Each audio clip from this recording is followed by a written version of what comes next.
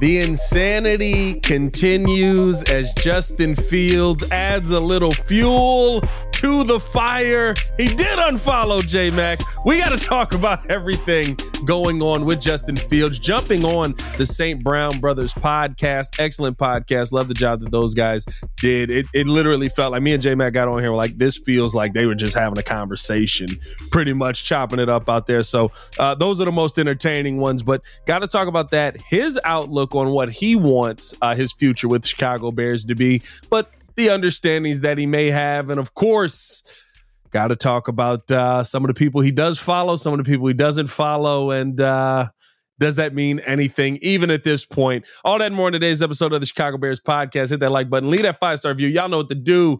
J-Mac just sat down and watched this entire pod. Yeah. What was your takeaway from it, my guy? Yeah, it's really the first time I've got an opportunity to watch the St. Brown Brothers podcast. I think they did a good job. And like you said, Pat, coming into it, it's like they were just on FaceTime. I think they actually forgot they were on a pod and like they felt like they were FaceTime. And you can tell like the relationship between Justin and EQ was really close. Even EQ was like, "Hey, are you still in Florida? I'll be down there Friday." And Justin's like, "Hey, let's get together." Like that's good camaraderie. They have a good relationship outside of football. So that's huge. But in terms of the pod, it gave us some good insight. It's the first time we really got to hear from Justin this all season, despite all the hoopla here in Chicago and around the NFL. Is he staying? Is he going? Is Caleb the next quarterback? Or is Justin going to remain here at quarterback? So I think we got some good nuggets, some good things to talk about. The all season's tough, man. It's dry. There ain't no game to break down. There's no tape to break down. It's like, man, you got to manufacture topics. But hey, it was a great opportunity to talk about, to see QB1 talk about his future and to get some insights about what may happen moving forward. Who would have thought 2024 media would be breaking down somebody's Instagram follows and unfollows, right? Like who would have ever thought we get to this point where we're sitting here like really just like he left us unfollowed. And you know what it is too? I thought about this, right? And he brought it up, right? Like in the sense of talking to a girl and things like that. Yeah. But for a lot of these people, like if the girl you rocking with don't follow you, is she really rocking with you? Like that's probably devastating. Or you get the unfollow?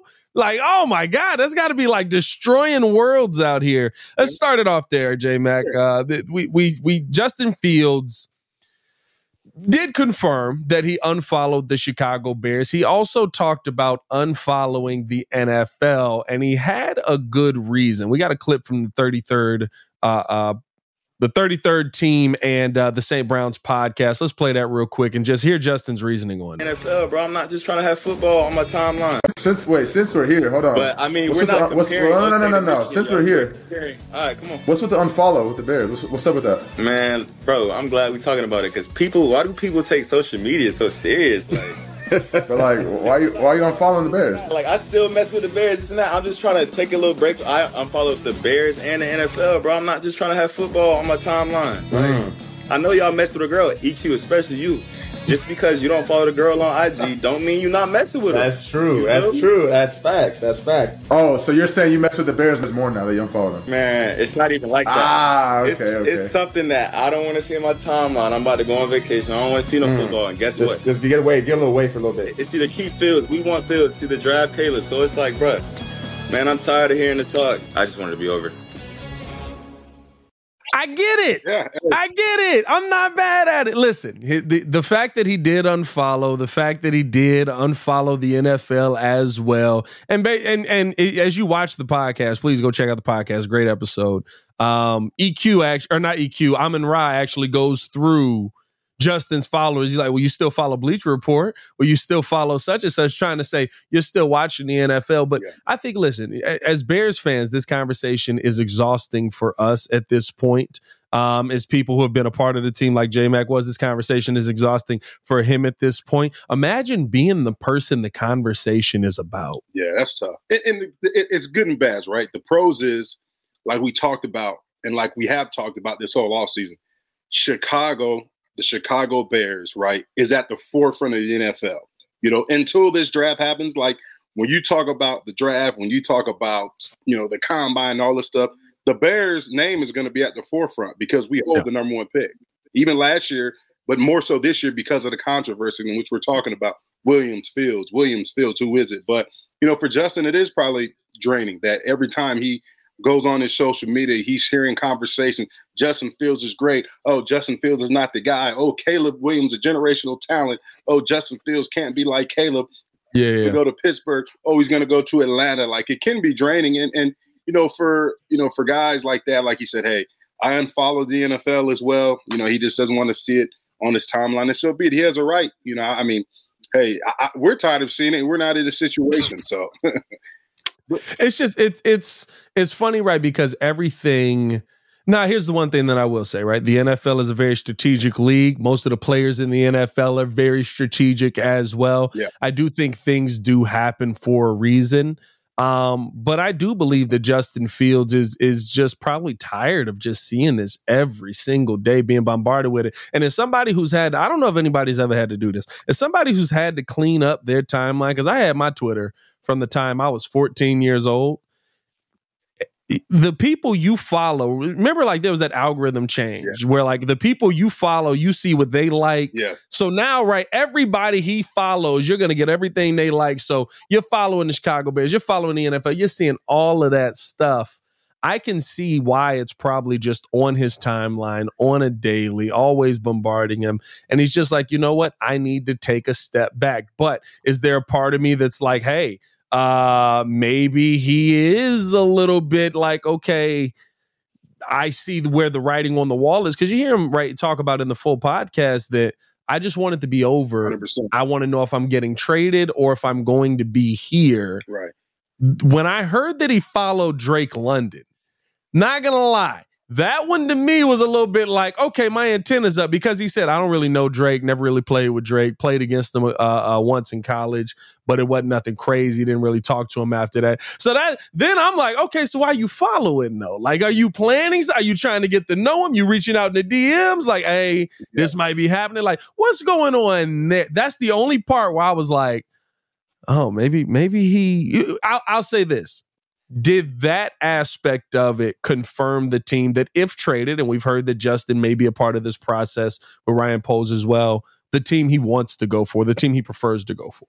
Yeah, I look at it like this, right? I'm going to take a step back, even going, like you said, Justin. Let's go back to where you said Justin said he's tired of it, right? Another thing, too, with a player, right? All season, Justin even said in the interview that he likes to go back and watch film. He wants to go back and look at things that he can do better. And there's no bigger advantage for a player kind of knowing where you're going to be, knowing who the people around you are going to be, because quarterbacks now, what they do is they'll go off site and they'll fly in their receivers, the tight ends, and running backs, and they'll get some work. So for Justin, who's a workaholic, and as you see at the beginning of this interview, said that he only took a couple, he stayed in Chicago and he's been working at it ever since. He really hasn't taken no time off. The only time off he'll take is when he goes on vacation to Amsterdam and Milan or wherever he said he's going. Shout out Milan. Yeah, Milan, Amsterdam. That's crazy. I've never been to any place. I got to get to Milan, man. Apparently, I got people over there, half at least. Yeah, but he said, so, for him, he's tired of the talk because he wants to get to work. Obviously, he probably wants to get to work with his guys, whether it's here in Chicago, get back to working with his guys, to continue to build up chemistry, to continue to make themselves better, or find out where he's going to be. So at the same time, talking about Drake London, the follow for Drake London, a lot of times is guys in this league, they'll follow other players even though they don't know them because they like the way they play. They like the way they move on social media or just in the media in general. You know what I'm saying? Like, hey, that's a fellow NFL guy that I want to follow. I like the way he moves. I like his game. He's a guy I follow. He's inspirational, stuff like that. So I'm not going to read too much into it. So that's kind of what I took from it. But at the same time, it may be a thing to where, he's following him just in case. I don't know. I'm 100% sure that his agent and, his agent and the group that he has around him, they've talked about possibilities if he's not here in Chicago, of teams he may land in, or, he's had some insight and saying, okay, I would love to play for Pittsburgh. I would play for Atlanta. I would love to play for this team if I'm not here in Chicago. But ultimately, like he said, I would love to remain in Chicago if I had a choice. So they've gone through scenarios just like the Bears are going through scenarios of what they're going to do with number one. Justin has also looked at scenarios in terms of where he may end up if he's not here in Chicago. Yeah, it's and the one thing that I'll say this as somebody who loves Justin Fields, the person, loves the leader that he is on this team, and believes that he can be a quarterback for the Chicago Bears for the long term. Hearing him on the pod today, it didn't shake it. Like I would love to have Justin Fields be the Chicago Bears answer here when this is all said and done. When he talks about what's your goal in year 4, playoffs. It's not just you get better and get playoffs. No, I want to be in the playoffs. I feel like listening to him today.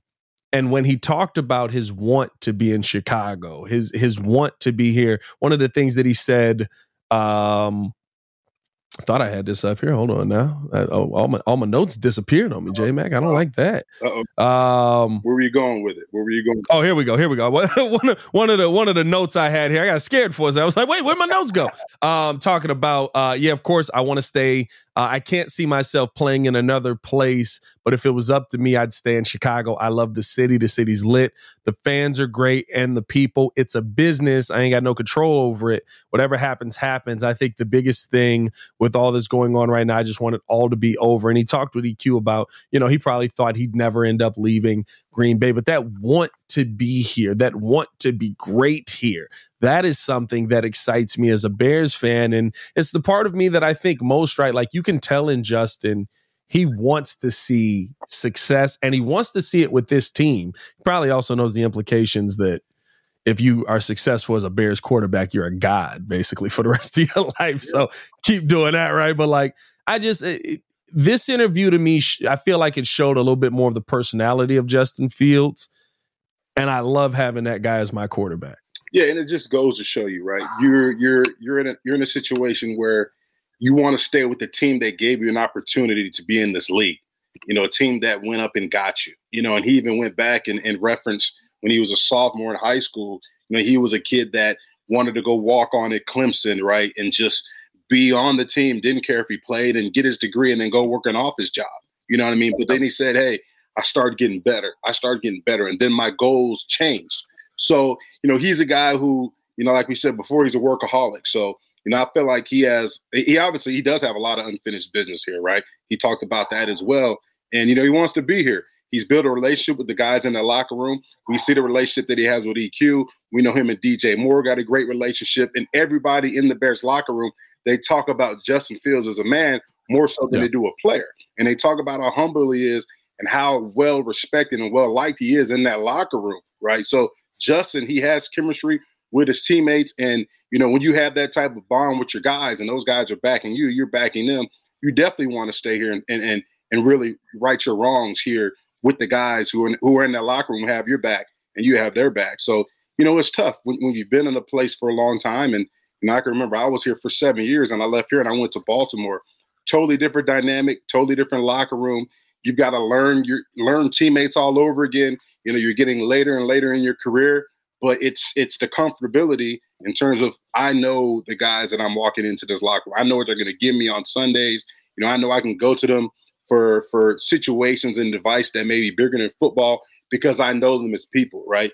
When you go to a new locker room, now you've got to try to fit in. The dynamic is different. The locker room moves different. The organization moves different. Like change is tough, and not everybody likes change. Yeah, and it's a tough situation because me and Courtney talked about this yesterday, right? It's not that the Bears are just in a unbelievable position right now, right? You have an opportunity to reset your quarterback clock with a quarterback that many people say is the quarterback of this generation, right? Generational guy. He's the best quarterback people have evaluated over the last 10 years. I think a lot of Bears fans and a lot of people who are evaluating football look at that and go, all right, well, maybe, right? But I don't know about he's better than everybody over the last year. He's better than Burrow. He's better than Luck. He's better than all of these guys. How do you know? Because you also said this about such and such and such, right? That is the part for me where it's like, as I start to look at, okay, what's the next step here with the quarterback? I don't envy the position that Ryan Poles is in because he likes Justin. He wants Justin. He's a fan of Justin. He's talked about being a fan of Justin Fields, the quarterback. He's a fan of Justin Fields, the leader. He's a fan of Justin Fields, the man. Personality plays such a part into it. But the other side of this is such a unique situation. First overall pick. You're sitting at the top of the draft on what people believe is a generational quarterback, whether he is or not, will be seen at the NFL level. That's one of those times where it's like, is this almost, I would almost say, right, is this maybe the Drew Bledsoe feel a little bit? Right? Bledsoe in it. Now, different situation. Bledsoe ends up getting hurt. Brady comes in. But they liked Bledsoe. They liked Bledsoe enough to give him a contract. Yeah. But they thought Bledsoe was the future in New England. Yeah. And then it was one of those where it was like, but what he doing though? That's different. We have no choice but to move on. And it almost feels like that's kind of what we're heading towards. I don't want us to be heading towards it, but that is how it feels to me outside looking in. Yeah, it's all about business, right? And guys have special bonds and ties with players. Emotionally, they feel tied to players, right? They may love a player in terms of personality, the way he is in the locker room, all the things that I just talked about, right? Mainly about Justin, but at the same time, it's a business, and jobs are on the line. There's a real sense of urgency in the NFL, right? Patience is getting thinner. You know what I'm saying? So there's a fine line between, yeah, I like you, I love you as a person, as a player, I want you here, but at the same time, can you get the job done for us? You know what I mean? And that's the bottom line. That's what it comes down to, is that bottom line, which is the result, right? I love you as a person. I think you're awesome in the locker room, but are you the player that we need, right? Can you get us the results that we need? And that's what this league is about. I play with a lot of guys who, when they got released here in Chicago, right? The guys upstairs, they loved them. They love these guys. Like Brian, they love Brian, or like they love Tommy Harris. But guess what? All those guys got released, right? All those guys didn't get a new contract. You know what I'm saying? Like they were all well liked in the locker room. I was well liked in the locker room. You know what I mean? When I got released, I didn't fit the system they were putting in. Thomas Jones was a well-respected guy. Loved him in the locker room. Loved everything that he brought to the table in terms of how he could help the team, his toughness, the way he was a leader. But at the same time, they wanted to go a different direction, bringing in Cedric. That one was a mistake. Yeah, that one was a mistake. That one was crazy. Yeah, hindsight 2020. But like we say right now, like draft Caleb number 1, it could be a mistake as well. You just don't know. But at the end of the day, like management, the GM, everybody's jobs are on the line. So they've got to they're going to do anything they can to make sure they're going to do anything they can to make sure that this organization is moving forward, right? And moving forward in terms of achieving success, but having constant success. You know what I mean? Consistency in success as well. And if they're not getting that year in and year out, there's going to be changes. There's always going to be changes made. So I think that, does Poles like Justin? Yeah, they've said it. Kevin Warren loves Justin. Coach Flus loves Justin. The teammates, hey, Justin better be here in the locker room. At the end of the day, when they do these evaluations, they're going to put their feelings aside. Is this the right guy to lead our franchise? And is this the right guy that we need at quarterback that can get us over the hump, that can get us back into the playoffs, but not only get us in the playoffs, give us an opportunity to compete and win a Super Bowl? And I think that's the part that's tough, right? Because I would almost say you could see a path to success with either side of this. You could see a path to success with Justin Fields. And that's why I talked about yesterday, right? Nothing to me will be done until we talk to Caleb Williams and speaking Ryan Poles in the front office. Because, and you can almost tell with how he's brought guys in, personality means a lot to Ryan Poles. Who guys are mean a lot to Ryan Poles. You see just from this podcast with the St. Brown brothers, Justin Fields is a rock star personality. Somebody, I'm sitting here just watching him. I'm like, man, I wish we got him on the podcast. Like, we got to work on that, EL. Let's just get him on the pod. But get him on the pod real quick. Clearly, he talks better on podcasts than he does on radio. I'm just saying, we got this podcast, Chicago Bears podcast, by the Chicago Bears, brought to you by Chicago Bears Radio Network. Let's get him. We're gonna get him, man.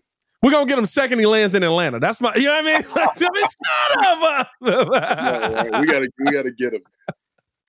But I'm you hear that, and you hear, how he talks about his teammates, how he talks about his time in Chicago, and it all just feels like this is the kind of guy that I wouldn't mind building my franchise around. Here's the way that you successfully do that, right? To me, the fact that you went out and got Shane Waldron speaks to both sides, Caleb Williams and Justin Fields, because his conversation is about being able to develop the quarterback and get the most out of the quarterback no matter what. And I've asked a couple of people this. Okay, he's going to get the most out of a quarterback. What do you think the most out of Justin Fields can be? Because a lot of people have said, well, I think he could be a better version of Lamar. A better version of Lamar means you think he can be a better version than the MVP of the league.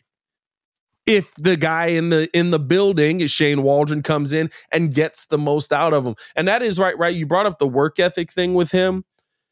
I wonder if all of this, I don't know, you breaking down film and things like that.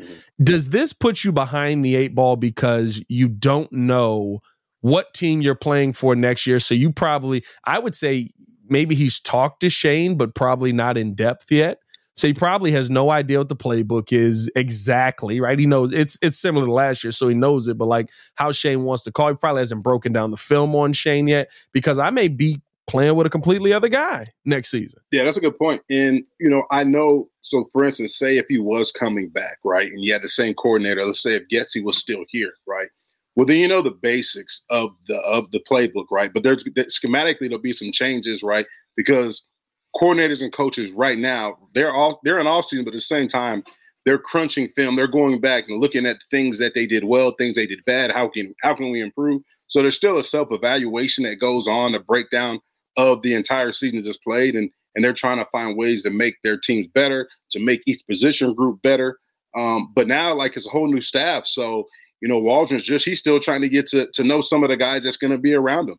And in terms of him, I'm pretty sure they've had a conversation, but I don't think they've had a conversation to saying, hey, Jesse, you know what? Here's our base formations. This is what we're thinking about, because they don't know what they're going to do in number one. You know what I'm saying? Right. And I think Waldron right now is, it's tough because he's going to have insight, I think, on what they do because he's the coordinator. But at the same time, I don't think he knows, because I don't think the Bears know what they're going to do yet.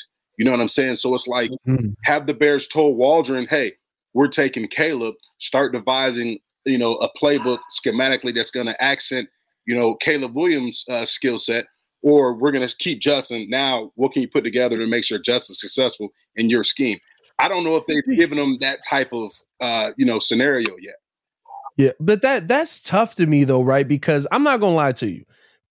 I've said it multiple times. I want Justin Fields here. J-Mac has said it. He likes Justin Fields as the quarterback of the Bears. If Shane Waldron don't like Justin Fields as the quarterback of the Bears, Justin Fields should not be the quarterback of the Bears. Now, is that the right decision in the long run? Maybe not. But you hired this guy to come in and build a system for the guy that you have in place. So that's right to me, right? Like, I would think, and not to say Justin hasn't talked with Shane. We don't have any insight on any of that, but he talked about not watching tape yet. He's like, I'm a guy during the offseason. I watch tape. I watch the film. That to me maybe is a little bit of an indication, and maybe I'm just taking this down the road too far, but a little bit of an indication of maybe where Shane is leaning, where I'm not getting I don't need to get him the playbook because I don't expect him to be the quarterback of my team. I expect Caleb Williams to be the quarterback of my team, or Drake May or Jaden Day, whoever it is. So in that sense, all right, bet. Then you should trade Justin Fields, because the worst thing that you can do, and we've done it over and over and over and over and over and over and over. Shout out Marshawn Lynch, right? Like, we've done that so many times where it's like, we know you don't want this guy, but that's your guy. Yeah. Figure that out. But I figured out Caleb. I got Caleb figured out. I'm ready for that. No. You figure out that. That's what we're giving you. You shouldn't put Shane in that position. Yeah, I mean, and for Justin too, like if he's watching film right now, it's in my opinion, it would be a breakdown of himself. You know what I mean? Right. Like, how can I get faster going through progressions? You know what I'm saying? Like, decision making, that was a bad decision right there in that situation and scenario, right? So I think it's tough right now breaking down the film, because you can't break down. It's for him, like I just said, you can't break down the film and say, I need to get better with this route concept, because you may not be running that route concept next year. You know what I'm saying? So for him, if he is breaking down film, it's really just him breaking down his fundamentals, right, and things that he can get better on doing as a quarterback, regardless of what system he's going to be in next year. I thought it was interesting when Justin talked about some of the weapons that Atlanta had. It sounded very similar to things he was dealing with the Bears, right? He talked about, all right, they got a really good defense down there, solid running game, really like Drake London, really like Kyle Pitts. And in my mind, I'm like, okay, you really like DJ Moore, you really like Cole Kmet. And then he goes, but I think they just need another weapon down. Yeah, need another receiver. Yeah, you need another receiver. Yeah. I'm sitting here looking at the scenario we're in right here, and I'm like, us too. Like, okay, so now, right, like, and again, I don't think, I know everybody thinks everything that everybody does in the NFL is a CIA level move, right? That's him sending a message to the Bears on what I need here to be successful. But I do look at Atlanta and the Bears in similar ways, except the difference is Justin Fields. So now if the difference is Justin Fields, no matter what you do at the quarterback position, I still think you have to prioritize a wide receiver at some point heading into this draft, because I think Justin Fields just laid it out for you. You got to have the options there. Yeah, yes, we have Cole Kmet. Yes, you have DJ Moore. But not having the option of like a second wide. And while he was doing it, I was like, dang, he ain't mentioned EQ. But like, yeah, I mean, like, I was just kind of like, yeah, you really don't have that other option there. You have Tyler Scott, maybe Velus Jones, man. Darnell Mooney fell off a little bit this year, maybe because of Justin, maybe because of what they were asking them to do. But I was using everything he was saying about Atlanta and how he was breaking down this team. And in my mind, I was just like, watch Atlanta trade for Justin, trade up, and go get MHJ. And we sit here and have to watch what could have been here. Yeah. And we're just sick to our stomach because it works out. But this is the thing, too. We got to realize, right? Here's the thing, right? Let's look at the Bears receiving core the past 2 years, right? Regardless if you had DJ this year, they've underperformed, right? Because there's been a lack of development within that position group, right? That's why one of the main reasons why the wide receiver coach isn't here, or he wasn't retained, right? Yeah, we know the offensive coordinator goes, his assistants go, but at the same time, look at how the development of the receiving core, right?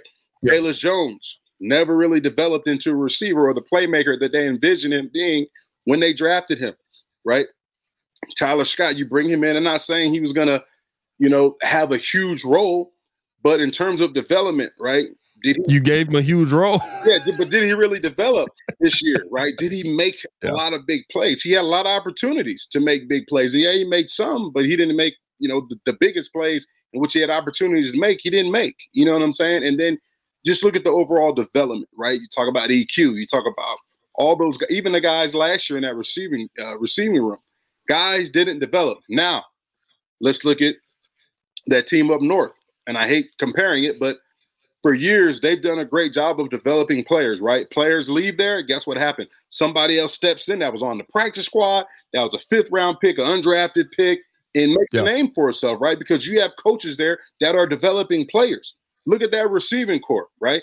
We didn't know who the hell these guys were, but all of a sudden, you see these guys. Damn, here's a guy. Here's a guy. Well, how the hell did they get him? This guy was drafted in the 5th round. This guy. They're all making plays. They're taking turns making big plays, right? Why? Because development's taking place. Yeah, you're going to have that number 1 guy, maybe that number 2 guy, but at the same time, you better be developing those guys behind them, because guess what? That number 1 may get hurt.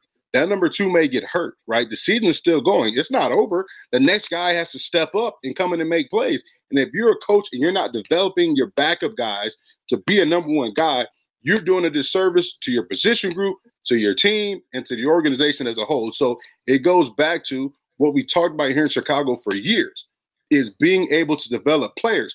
Yeah, we want to go out and get Marvin Harrison Jr. Yeah, we want to get Romo Dunze. But at the same time, right, if we don't, we may get one of those guys. Let's hope we do. Malik Nabers, right. Whoever. Let's get another guy besides DJ, right? But at the same time, even though you bring in those guys, you still have to develop some of the guys behind them, because they're going to be called upon at some point during the season to go out there and make plays, right? And when you're out there, you're expected to play at a high level. And if you're not doing that, or if you're not a coach that's developing his players to take that role, to take that opportunity when it's presented to you, you're doing a disservice. You're not going to be a team that's consistent in terms of winning. And that's why the Bears have struggled, right? Because you have your top tier guys, they go down, and then it's like a huge drop off. Bam. New guy goes in. Who the hell is this guy? He doesn't make no plays, right? But some teams, Pat, right? The top tier guy goes down, the starter goes down, next guy steps up, bam, all of a sudden he makes a name for himself. Because he's been practicing, right? He's been developing, right? He stayed after practice, ran extra routes with his position coach. He knows the offense like the back of his hand, right? And all he needs is that one opportunity to get in and to show what he can do, to show what he's been working on behind the scenes, right? To show what his position coach has been grooming him to do when that opportunity presents itself. And that's where we failed here in Chicago year after year is we haven't had that high level of development within our position groups. Offensively, right? Like that's really what it comes down on the offensive side. And I mean, you look at it the last couple of years with Velus Jones, it's like, all right, I just need him to catch, like just catch the football. Can he develop to the point where he can catch the football? You know what I mean? Like that's where I feel like I've been the most let down offensively is in that wide receiver. We got guys that can run the football, right? DJ Moore came here. He was already a developed product. But when you bring up development, right, you can go out, get a Marvin Harrison Jr., Rome Odunze, a Malik Neighbors. You can get whoever you want to get, right? Whoever's available. But why are the Packers able to go out and get the 5th round guy? Why are the Packers able to go out and get the 3rd round guy? Heck, Devontae Adams was a 2nd round guy, which might be a sin, but it was a 2nd round guy, right, that ends up becoming literally the best wide receiver in the NFL at one point. Like you're sitting there and you look up there and you see elite development in your position groups no matter what. And I'll tell you, what stands out so much, and I know a lot of people, right, like all of this blame that is put on Justin for, great players make other players better. Not if the coach isn't already put them on a path to be developed. Not if a coach isn't already putting them in the right positions for them to take advantage of the great quarterback making them better. Aaron Rodgers wasn't telling the Packers wide receivers up there where they needed to be. That's what the coaches were telling them. And if they were wrong, then Aaron Rodgers is willing to correct them. Yeah. Pat Mahomes this season, telling his guys where they need to be. You watched him in the Super Bowl, right? He's sitting there talking to Rashee Rice saying, you need to be here. You know you need to make that play. Rashee Rice going back and forth with him, all of that. And then they make the play finally, right? You finally get over the hump with it. Like there's so many times where things are put on the players that are the sins of the coaches that haven't done their job. And when you look at the Bears coaching staffs going back, I mean, take it as far back as you want to go. Offensively, the Bears coaching staffs have not done their job when it comes to developing offensive players on a consistent basis. They just haven't. And then it goes back to, right, and I'm glad we're talking about this with the combine coming up, right? And we're talking about the evaluations that's going to take place on the football field. But the biggest evaluation is going to take place during those interviews, right? Because it's the coach, but it's also the player. You got to bring in the right player that wants to be coach hard, that wants to be developed, that's always looking for more. How can I get better? Give me more in terms of the playbook. I want to know more. Because if you're a player that's just complacent with just making the team, like Justin said when he was a sophomore, like he just wanted to walk on at Clemson. He didn't care if he played. He just wanted to make the team. If you have a player that's just happy to get into the NFL, right, and to get a paycheck, well, guess what? He's not going to last long because in this league, you have to produce. And you're going to get an opportunity to produce whether you want that opportunity or not. And it's up to you as a player to go out there and make sure that you're prepared to play at a high level. And it just goes back to, right, I think as a coach, you really have to lay out the expectations, right? So receiver room. If I'm the receiver coach, I'm telling everybody in that room, yes, DJ's the guy, but guess what? You know what I mean? We're looking for a 2. We're looking for a 3. We're looking for a guy that can go out there and be better than DJ. That's expectation. So my expectation is when I put you behind in the game, my expectation is for you to ball, for you to play at a high level. There's no drop off. We're still going to call the same plays, but the expectation is for you to ball.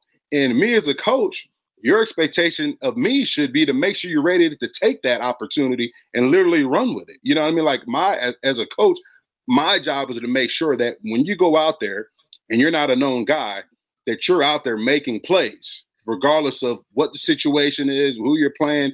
that I've done my job in terms of developing you as a player, that when you go out there, I feel comfortable enough that you can go out there and play at a high level, even if you're not a starter. Like that should be the expectation of these rooms and these position groups as a whole, from the player, from the coach, no matter who goes in there. The production level is still going to stay at a high level. It's not going to fall off. If DJ goes down, God forbid, we don't want him to go down. Right. If he goes down, boom, whoever's going to go in there and they're going to, have the same type of level of productivity that he has, because I've groomed you guys for this opportunity. And as a player, you got to be excited about getting that opportunity. If you're a guy that's in the NFL, it's all about competition. We're the highest level of competitors in the world, right? We're the less than 1%.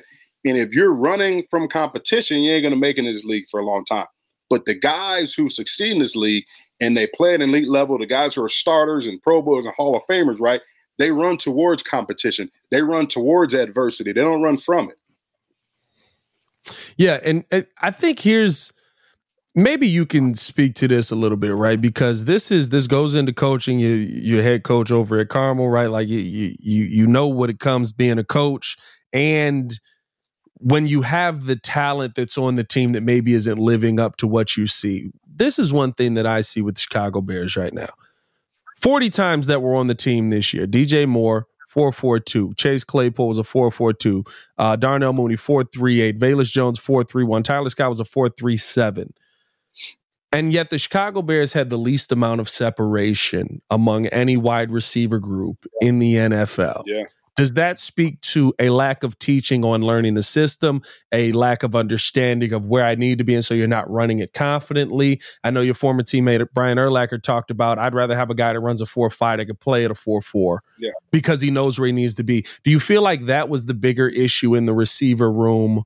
Or does it fall on the quarterback, right? When things are coming open, he's not throwing to NFL open. He's still waiting on college open. Well, I think it's a mixture. It's a collection of a lot of things. It could be on the quarterback, the receiver, the scheme, and all of those things, right? Just because you run a 4.3 or a 4.4 doesn't mean you can get separation because of your speed, right?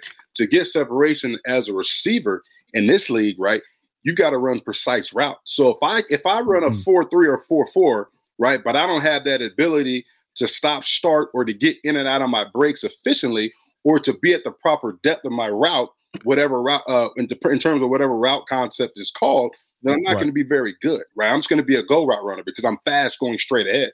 But if I actually run a comeback at 15 yards and you can't burst off that line full speed, let alone get off press coverage, right? Full speed, and be able to hit my foot in the ground at 15 yards and come back on the stem to where I'm giving myself an opportunity to make that catch, and I'm blocking out the defender behind me because I've ran a precise route. Well, guess what? You're not going to be an elite receiver.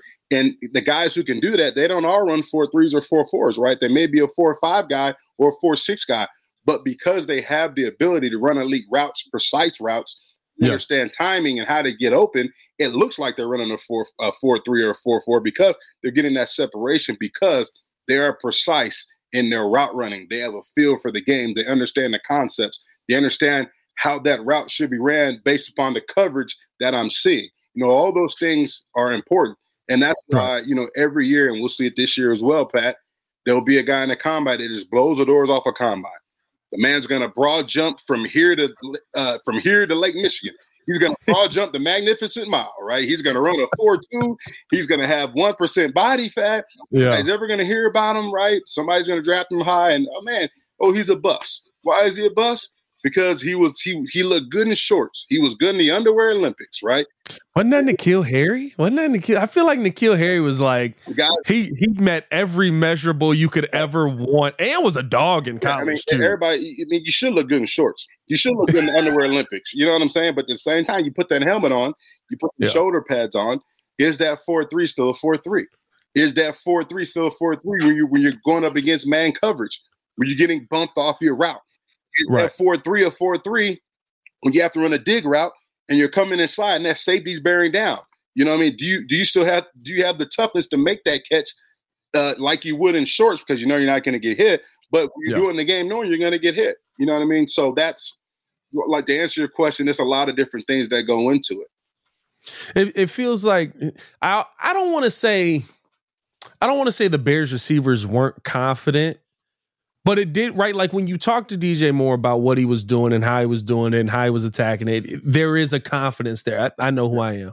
I mean, what KD said, y'all know my name, right? Everybody knows what DJ Moore can do, how DJ Moore plays, how he attacks his routes, how he is a route runner. Darnell Mooney was known as a guy who was a elite route runner in Matt Nagy's system, right? He was known as a guy.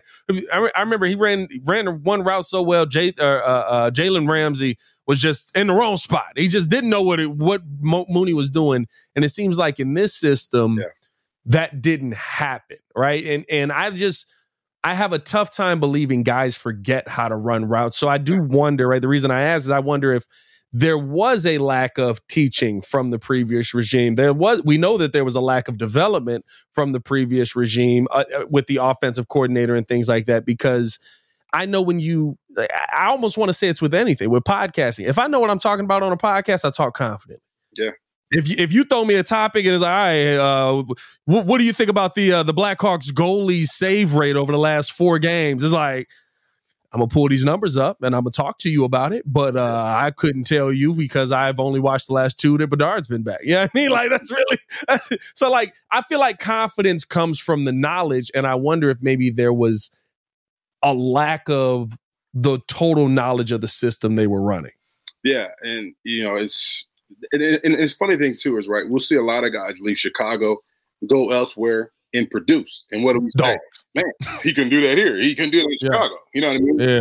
Different system, right? And a system, different systems highlight different things. So if I have a guy who's here in our system, right, and most of our route concepts require you to be good at running dig routes, and I'm not a great dig route runner, you know what I'm saying? But I go somewhere else and I'm a great slant route runner. And that system, most of the routes in that system, in terms of route concepts, right, is slants. Well, then now I'm a really good slant route runner, but now I'm going to make more plays because I'm, like you said, I'm more comfortable. I'm more adept at running that route. So now my production level is going to go up higher. But when you have elite coaches, right, in terms of development, like we've been talking about, you can make that player better at run. You can make that player's weaknesses better. You can make them stronger. And that's what you got to do as a coach that's trying to develop people, right? You got to take their strengths. You got to let them know, hey, you're good at this. We're going to make those stronger. But I've got to really highlight and focus on your weaknesses and make those stronger. And if I don't focus on that, you're never going to get better, and you're never going to be able to make plays when your number's called upon. So, for Darnell Mooney, it's shocking because he has been a player that we've seen been able to make a lot of plays here in Chicago. Yeah. But it's just weird because that chemistry between him and Justin didn't seem like it was there this year. It didn't seem like he was the same player in terms of, route running and his playmaking ability. So, that's a huge question. I think that was one of the biggest things that we suffer from, because when you take DJ Moore out of the equation, Darnell Mooney was supposed to be that other guy, and he wasn't. And I think that's what really hindered our passing game, because now Cole Kmet stepped up admirably, right? Cole got better. Cole Kmet's an ascending player. He's gotten better every year he's been in the league, but we just didn't have that other guy that could really put pressure on the defense in the passing game if it wasn't DJ Moore or Cole Kmet. And there is that aspect that also goes into, right, is the quarterback throwing to things that will come open, but you got a second, right? Like, here's the part that I would love. I would love to have the receiving core where I think DJ Moore at one point had like 3 yards of separation on like 94 straight routes, something like that. I would love to have 2 receivers like that. Give me MHJ. Give me Rome Odunze. Heck, I'd say, I would love, give me a big body. Let's go get Mike Evans if they don't end up tagging him out, right? You spend some money on the offensive side. But the realistic scenario that is the flip side of that is a quarterback has to trust the system. You have to be confident in the system you're running, just like the receivers that are running that system.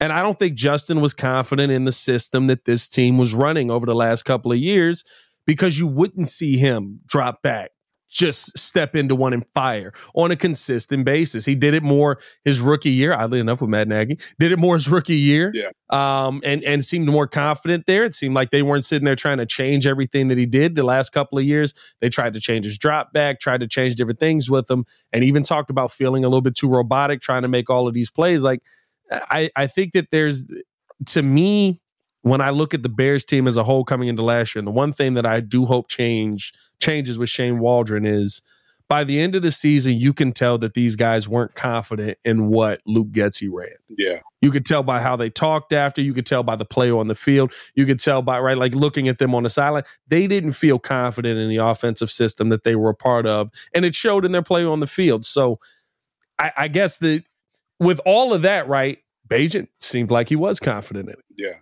And you saw those numbers rise up, the ability to attack where the receiver may not be wide open yet. Now, Bagent also threw a ton more interceptions, right? Like that's the pros and cons that you got to weigh out. If you go Caleb Williams, what is he going to do that is different from what we've seen from the quarterback we have over the next, it would be 4 or 5 years? Yeah. Yeah. It's a lot of things, you know what I mean? It's you know, the thing now is like I said before, it's the situation of, you know, trying to find ways to get better. And you know, right now, Poles and company, Cunningham, all those guys, they're evaluating. Yes, you know, in Chicago, we talk about the first pick and the ninth pick, right? Because those are the picks we have in the first round. But your team's success is really going to be built upon those later draft picks, the guys you bring in terms of undrafted free agents, the guys you bring in here that are free agents. That's really going to help determine, you know, the success that your team has. So, yeah, we're going to make those first round splash picks that everybody's going to be really overanalyzing. But at the same time, you know, your team is going to be made up of role players, right? You're going to have your stars, but to be an elite team, you're going to have guys that are role players, right? They're not going to be in the limelight, but they're critical to our success because they do their job well. They may not be a Pro Bowler, but guess what? In terms of our system and our scheme, whether it's offense, defense, or special team, I know this is a guy that each and every Sunday is going to go out there. He's going to play well. He's going to grade high, and he's going to give us a chance to win each and every Sunday because he's good at what he does in terms of what we're asking him to do. And when you have that type of thorough evaluation, and when you're bringing in guys that are low draft picks, that are undrafted free agents that can come in here and compete with those upper echelon guys, well, then I'm doing a great job. Right? I'm giving us a chance of having sustained success because, bam, if we lose that starter, right, and we don't re-sign him, well, guess what? I've got a guy that I've been grooming, that I've been developing, that I'm confident enough that I can say, hey, you know what? You go ahead and walk. I've got a guy that I can bring up that has the potential of giving me the same production that you have, but I'm also paying less. So it's a business, but we've also done our job in terms of developing a guy to eventually take your spot. And that's what the elite teams in this league, they have that type of turnover each and every year. I mean, look at the Kansas City Chiefs. I mean, their players every year, yes, because they got Patrick Mahomes, but at the same time, look at their receiving corps. You know, the main guy in that offense in terms of when it comes to passing the ball is Travis Kelce. Like, he's their number one. But at the same time, hey, Marquez Valdez-Scantling, I need you to make a big play.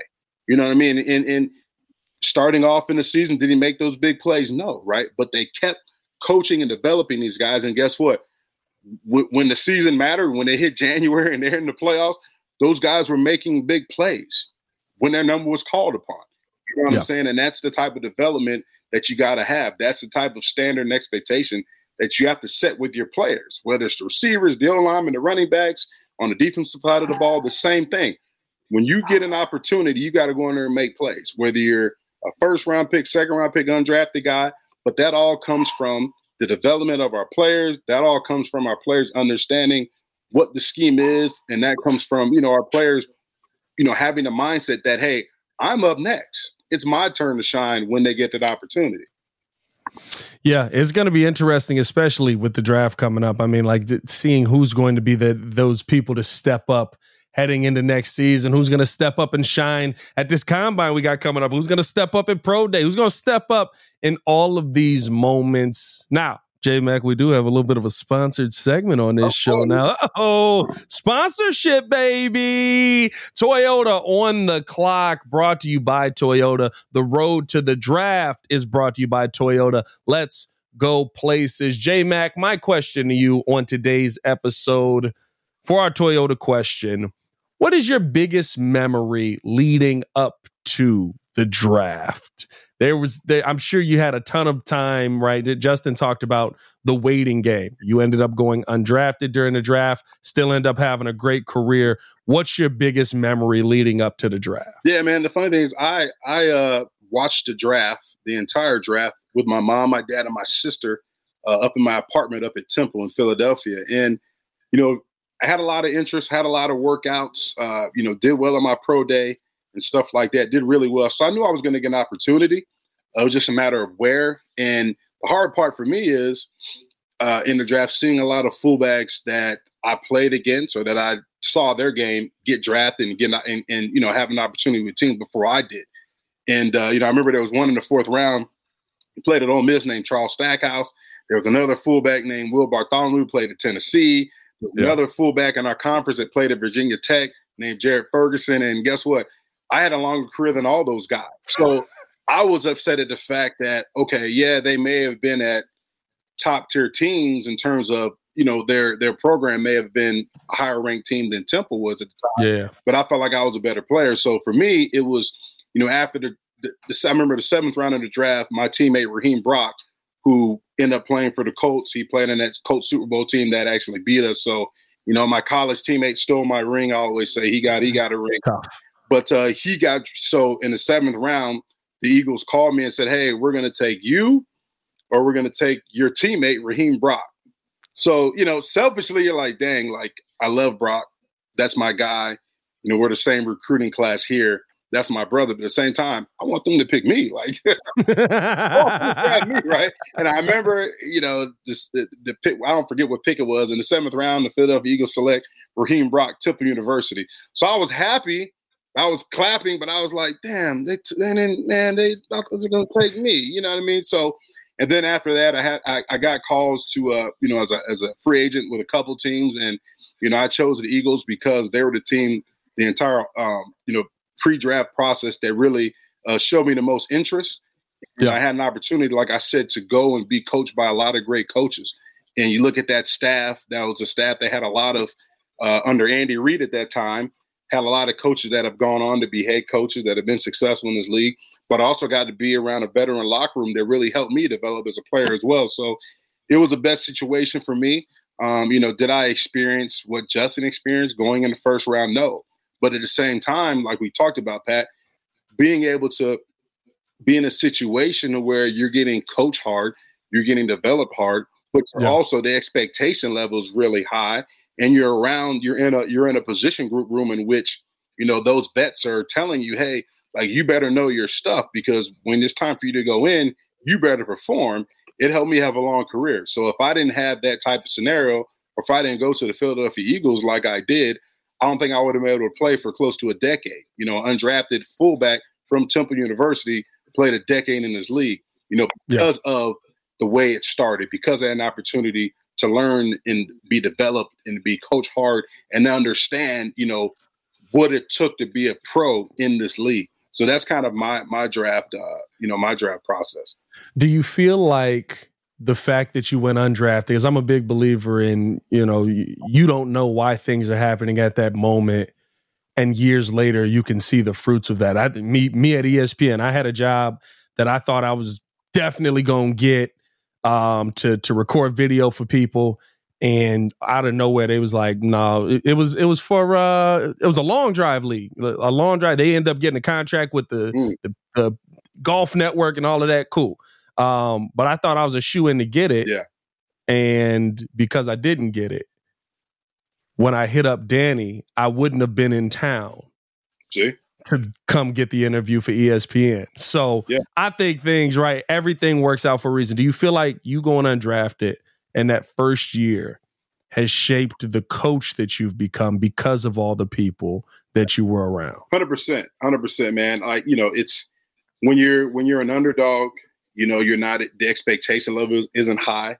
And, I was never the type of guy that wanted to be in the limelight.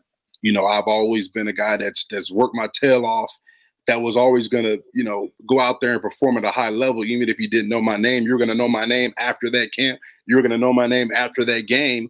And I think that really shaped me, going undrafted. So when I came in to training camp, I had a chip on my shoulder. And I remember, like, everybody they got drafted, not just in my position, but in terms of when I went into camp, all the rookies that got drafted to the Philadelphia Eagles, I remember, okay, and he went in the first round. He got drafted in the second round. He was a cornerback. So when I had my opportunity to go out there and shine, especially against those guys, but against the starters on the Eagles, I was going to go out there and perform, because there was one thing I knew. Hey, you know what? You may not know my name now, but guess what? By the end of camp, by the end of preseason, you're going to know my name. Yeah. And that's even, goes all the way back in college, when we used to play the University of Miami, and that's when they were the number one team in the country, and they had all the guys getting drafted in the first one. I played against all those guys, but at the same time, when we played the University of Miami, I knew there was going to be a ton of NFL scouts in the stands. And yes, they may not have known who Jason McKee was before that game, but guess what? When they're writing down the names of Dan Morgan, when they're writing down Ed Reed's name, when they're writing down Nate Webster's name, when they're writing down Reggie Wayne's name, Santana Moss, guess who else's name they're going to write down on the list? You better believe they're going to write down Jason McKee, because during the game, I'm going to go out there and I'm going to dominate those linebackers, Dan Morgan, Nate Webster. They're going to feel me. They're going to know my name. So that's the type of mindset that I had, and that's the type of mindset that I've been, trying to tell you about in terms of these players, right? The players got to have amongst themselves. And yeah, you got to have a coach that can develop you. But as a player, and if I'm a GM, I want players that have that type of mindset. When they get an opportunity, they're going to take it and never look back. And when you have those type of players in your locker room, when you have a lot of those type of players in the locker room, there's never a drop off, because those guys are going to do whatever it takes to be ready. They have a good coaching, good coaching staff that's going to make sure those guys are ready. So regardless of who's in there as a starter, that backup's essentially a starter, that third string guy is a starter, they're going to go in there and perform at a high level. Yeah, it's so cool to see like that come full circle, where you getting to work with all the coaches, the mindset that's instilled in you the first year. Maybe that doesn't happen. Yeah. If you don't end up in Philly, right? Maybe maybe you still you still work with some good coaches. There's good coaches all around the NFL. But like you said, that host of coaches that was there, dog, like maybe that doesn't happen if you don't end up in Philly. And I think there's a lot of guys who, if you're watching this and you're coming up in the draft this year and you don't end up getting drafted, like take that mindset on, because it's almost, I've always said that it's almost you want to get your name called. You do. The only difference is, Pat, it's like, hey, look, when I was undrafted, our Sheldon Brown was a cornerback, Lito Shepherd, Brian Westbrook, the running back. Me and him were the two rookies in the running back room. And hey, the difference is they're going to get more money in their signing bonus than you are. You know what I mean? So, I was driving to the facility. It's still in my Honda Accord that I had from high school. And, Sheldon Brown's pulling up to the facility in a 600 series Benz. But at the same time, like, what are you motivated by? Am I motivated by getting that Benz? No, I come from a military family. My dad was military.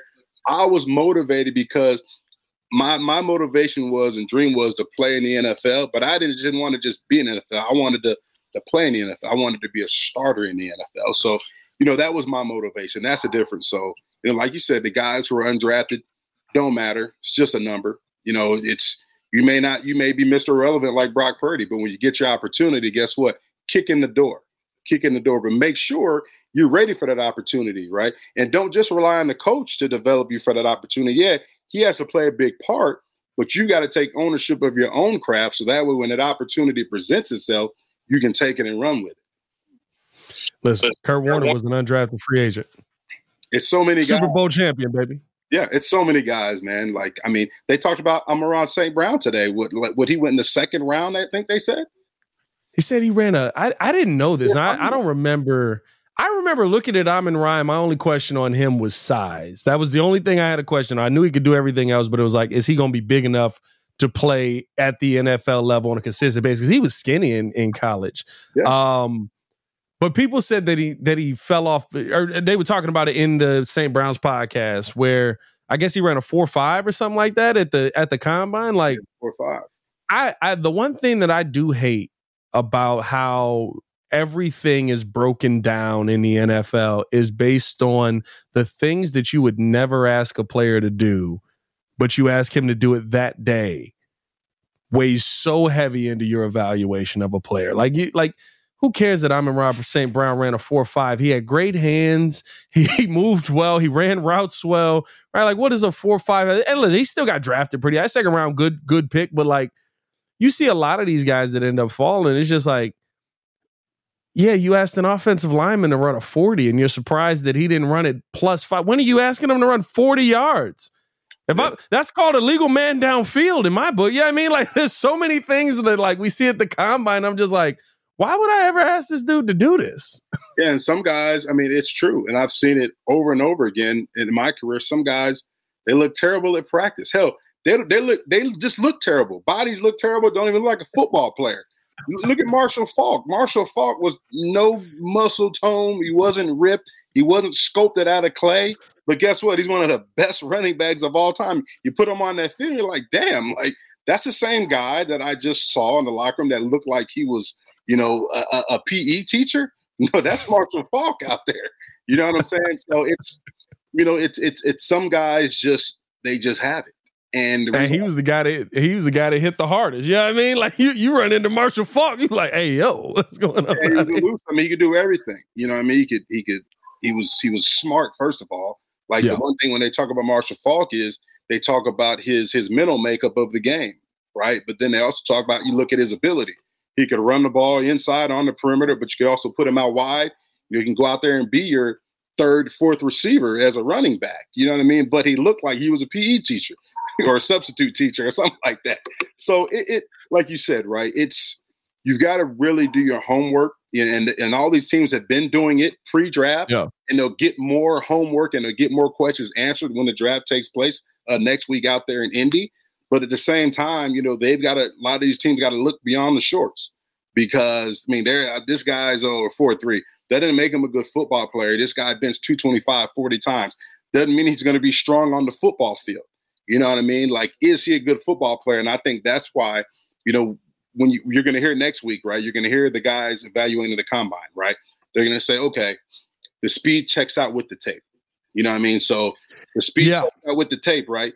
He's running fast on the field, so therefore he's running a fast 40 time. You know what I mean? And then there are some guys who they're going to say, well, the tape trumps his 40 time, right? Oh, he ran a 4.6, but on tape he plays faster. You see what I'm saying? So it's a combination of all those things, right? The tape is the biggest thing, the character evaluation, and then they're going to look at the 40 and all that stuff, the underwear Olympics. You know what I mean? Mostly the underwear Olympics, they just want to see if you can move. You know what I mean? Like, does he have good enough speed, or is he playing faster on tape? The tape's going to trump what he runs in a 40 in terms of at the combine. And they do more in the like the what's it called, the team specific workouts. It's not what it's called, but I mean, like they talked about Darnell Wright last year when Ryan Poles got the opportunity to put him through, and the coaches got the opportunity to put him through. Like, he was like, we were trying to break him. Like, we were trying to see if he was going to break. Like, we were putting him through stuff he did not have to do, and he never broke. And then, right, remember we were at training camp, and he's like, "Yeah, I prepared for the wide receivers, preseason workout things." And it's like, right, what'd you just say, Dolly? Yeah, I didn't know. Nobody told me, so I prepared for the wide receiver stuff. I read the wrong thing. So, but like, it's just like you get players in it. Again, goes back to the character, goes back to what these guys' makeup is, goes back to how they're built. You were built different. Some of these guys the guys that Ryan Poles looks for are built different. And I think that's the part that no matter what, right? Like, that's why I keep saying I trust whatever Ryan Poles' decision is at this point, because 2 years into this, it feels like we have a team that could be looking to take the next step next year. Either way they go. Yeah. So. And at the end of the day, like, Chicagoland, I'm going to tell you this, we can tweet as many times as we want. Take this guy, take that guy, take that guy. But guess what? You have no choice on Twitter. Trust in Ryan Poles, because at the end of the day, those are the people making the pick. So for us, let's just hope they make the right pick. Let's hope they make the right decision to make our team better. So that way next year, we can actually go and watch a playoff game instead of watching another team in the playoffs.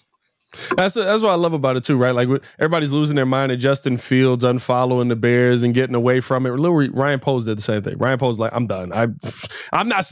You think I'm spending the offseason with Bears fans on Twitter? Nah, you'll be losing your mind. Yeah. That was the Road to the Draft, brought to you by Toyota. Let's go places. Hey, listen, I appreciate you guys for tuning in and listening with us. Make sure you do go listen to the St. Brown Brothers podcast as well, an elite podcast that those two are putting together. They just finished out their final season, or their second season, I should say, their final episode on the second season there. And it's probably going to dominate all Bears talk for the next, 4 or 5 days, pretty much, because the quarterback spoke. We know how this all goes, man. Listen, Ryan, I'm not saying make a quick decision here. Make the right decision. But if you could make the decision a little bit quicker so that we could I just want to talk about the 9th pick, honestly. Because that's all it's going to be. Literally. You got to think about this, J-Mac. Right. Once a decision's made, it's Caleb. We're not like magically going to go, oh, Jaden Daniels, wait a minute. Now, no, it's Caleb once the decision's made, or you're sticking with Justin. Then we literally go, all right, so who we taking at 9? Like that's the next step. Yeah, it's going to be interesting. It's going to be fun, man. I've talked about the Underwear Olympics and I've criticized it. I'll be watching it because I'm interested. I'm still going to watch it, but I'm not going to, I'm not going to be overblown by a guy he runs a 4.3. Let's draft him right now. Like you're not gonna be. My favorite thing was I saw everybody. I think it was Jackson Powers. Everybody was, look at him pancaking this guy one-on-one. Oh my god, I love it. And then I'm like scrolling through. There's a bunch of people doing it, and then it's just Olin like, here we go. It's that time of year again where people are impressed by one-on-ones that mean nothing on an actual football field. His pass set was so beautiful on air. Like, I mean, you see how he punched the air? His pad set. He punched a mosquito out of the air on his pass set. You ain't see him punch that mosquito out the air? We got to take him in the first round, guys. Man, come on, man. What do we? His pad set with Fabletic shorts on, dog. That's how it is. He punched the mess out that mosquito in the air on his pants. Come on, man. Let's hope we make the right picks, man. Let's hope let's keep this thing going, man. I'm excited. Just as everybody, we got to get this train on the road, man. Yeah, let's get it going. Let's hope we make the right decisions. As always, man, hit that like button, subscribe to the page, leave a 5-star review. Y'all know what to do. We appreciate you guys for tuning in and showing love, as always. For Jason McKee, it's your boy Pat the Designer. Back at it again. Bear down, Chicago. Y'all stay safe out there, man. Peace.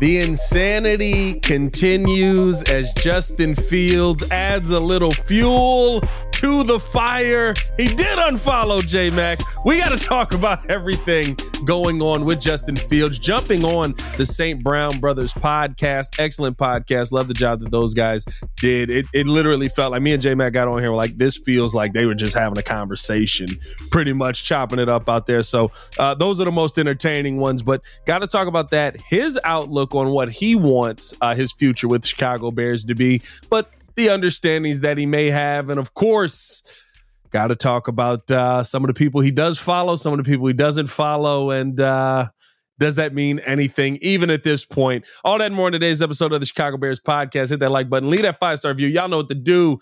J-Mac just sat down and watched this entire pod. Yeah. What was your takeaway from it, my guy? Yeah, it's really the first time I've got an opportunity to watch the St. Brown Brothers podcast. I think they did a good job. And like you said, Pat, coming into it, it's like they were just on FaceTime. I think they actually forgot they were on a pod and like they felt like they were FaceTime. You can tell like the relationship between Justin and EQ was really close. Even EQ was like, hey, are you still in Florida? I'll be down there Friday. And Justin's like, hey, let's get together. Like that's good camaraderie. You know what I mean? They have a good relationship outside of football. So that's huge.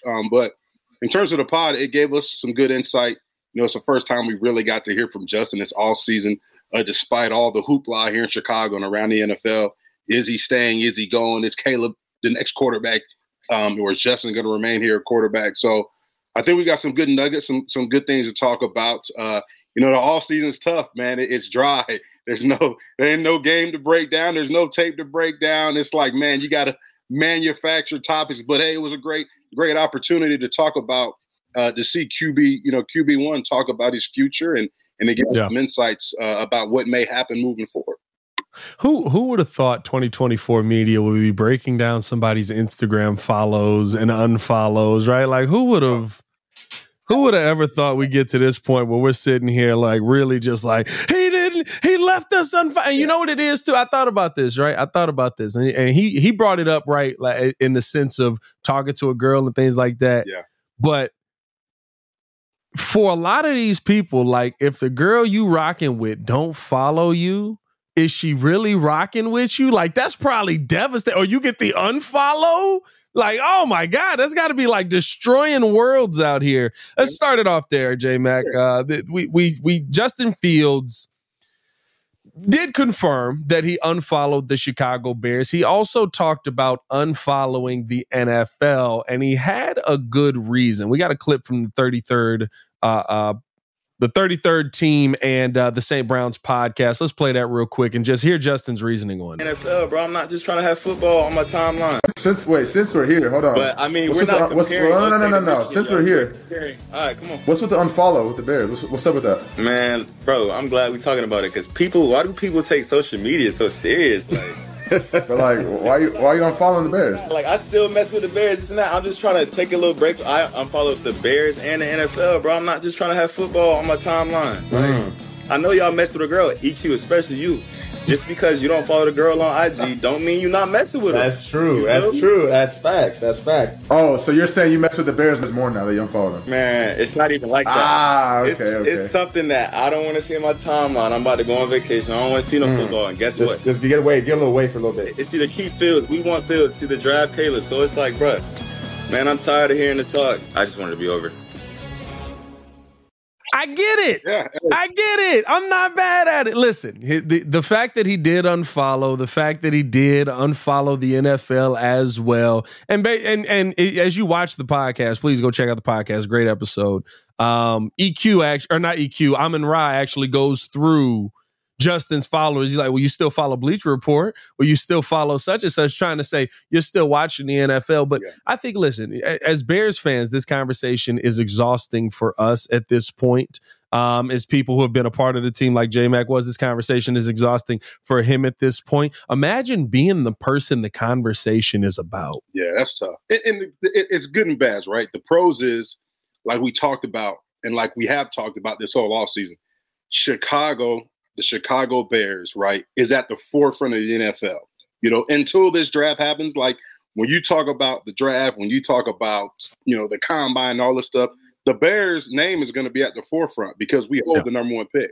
Even last year, but more so this year because of the controversy in which we're talking about Williams Fields, who is it? But, for Justin, it is probably draining that every time he goes on his social media, he's hearing conversation. Justin Fields is great. Oh, Justin Fields is not the guy. Oh, Caleb Williams, a generational talent. Oh, Justin Fields can't be like Caleb.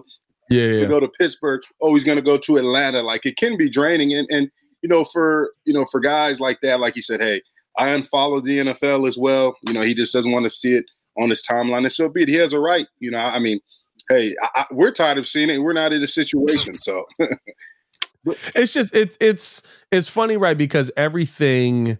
Now, here's the one thing that I will say, right? The NFL is a very strategic league. Most of the players in the NFL are very strategic as well. Yeah. I do think things do happen for a reason. But I do believe that Justin Fields is just probably tired of just seeing this every single day, being bombarded with it. And as somebody who's I don't know if anybody's ever had to do this, as somebody who's had to clean up their timeline, because I had my Twitter from the time I was 14 years old. The people you follow, remember, like there was that algorithm change where like the people you follow, you see what they like. Yeah. So now, right, everybody he follows, you're going to get everything they like. So you're following the Chicago Bears, you're following the NFL, you're seeing all of that stuff. I can see why it's probably just on his timeline on a daily, always bombarding him. And he's just like, you know what? I need to take a step back. But is there a part of me that's like, hey, maybe he is a little bit like, okay, I see where the writing on the wall is, because you hear him talk about in the full podcast that I just want it to be over. 100%. I want to know if I'm getting traded or if I'm going to be here. Right. When I heard that he followed Drake London, not gonna lie, That one to me was a little bit like, okay, my antenna's up, because he said, I don't really know Drake, never really played with Drake, played against him once in college, but it wasn't nothing crazy. Didn't really talk to him after that. So then I'm like, okay, so why you following though? Like, are you planning? Are you trying to get to know him? You reaching out in the DMs like, hey, this might be happening. Like, what's going on there? That's the only part where I was like, oh, maybe I'll say this. Did that aspect of it confirm the team that if traded, and we've heard that Justin may be a part of this process with Ryan Poles as well, the team he wants to go for, the team he prefers to go for? Yeah, I look at it like this, right? I'm going to take a step back, even going, like you said, let's go back to where you said Justin said he's tired of it, right? Another thing, too, with a player, right? All season, Justin even said in the interview that he likes to go back and watch film. You know, he wants to go back and look at things that he can do better. And there's no bigger advantage for a player kind of knowing where you're going to be, knowing who the people around you are going to be, because quarterbacks now, what they do is they'll go off site and they'll fly in their receivers, the tight ends and running backs, and they'll get some work. So for Justin, who's a workaholic, and as you see at the beginning of this interview, said that he only took a couple, he stayed in Chicago and he's been working at it ever since. He really hasn't taken no time off. The only time off he'll take is when he goes on vacation to Amsterdam and Milan or wherever he said he's going. Shout out Milan. Yeah, Milan, Amsterdam. That's crazy. I've never been to any place. I got to get to Milan, man. Apparently, I got people over there, half at least. Yeah, but he said, so, for him, he's tired of the talk because he wants to get to work. Obviously, he probably wants to get to work with his guys, whether it's here in Chicago, get back to working with his guys, to continue to build up chemistry, to continue to make themselves better, or find out where he's going to be. So at the same time, talking about Drake London, the follow for Drake London, a lot of times is guys in this league, they'll follow other players even though they don't know them because they like the way they play.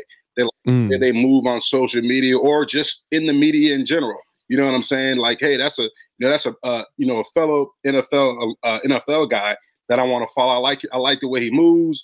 I like his game. He's a guy I follow. He's inspirational, stuff like that. So I'm not going to read too much into it. So that's kind of what I took from it. But at the same time, it may be a thing to where, he's following him just in case. I don't know.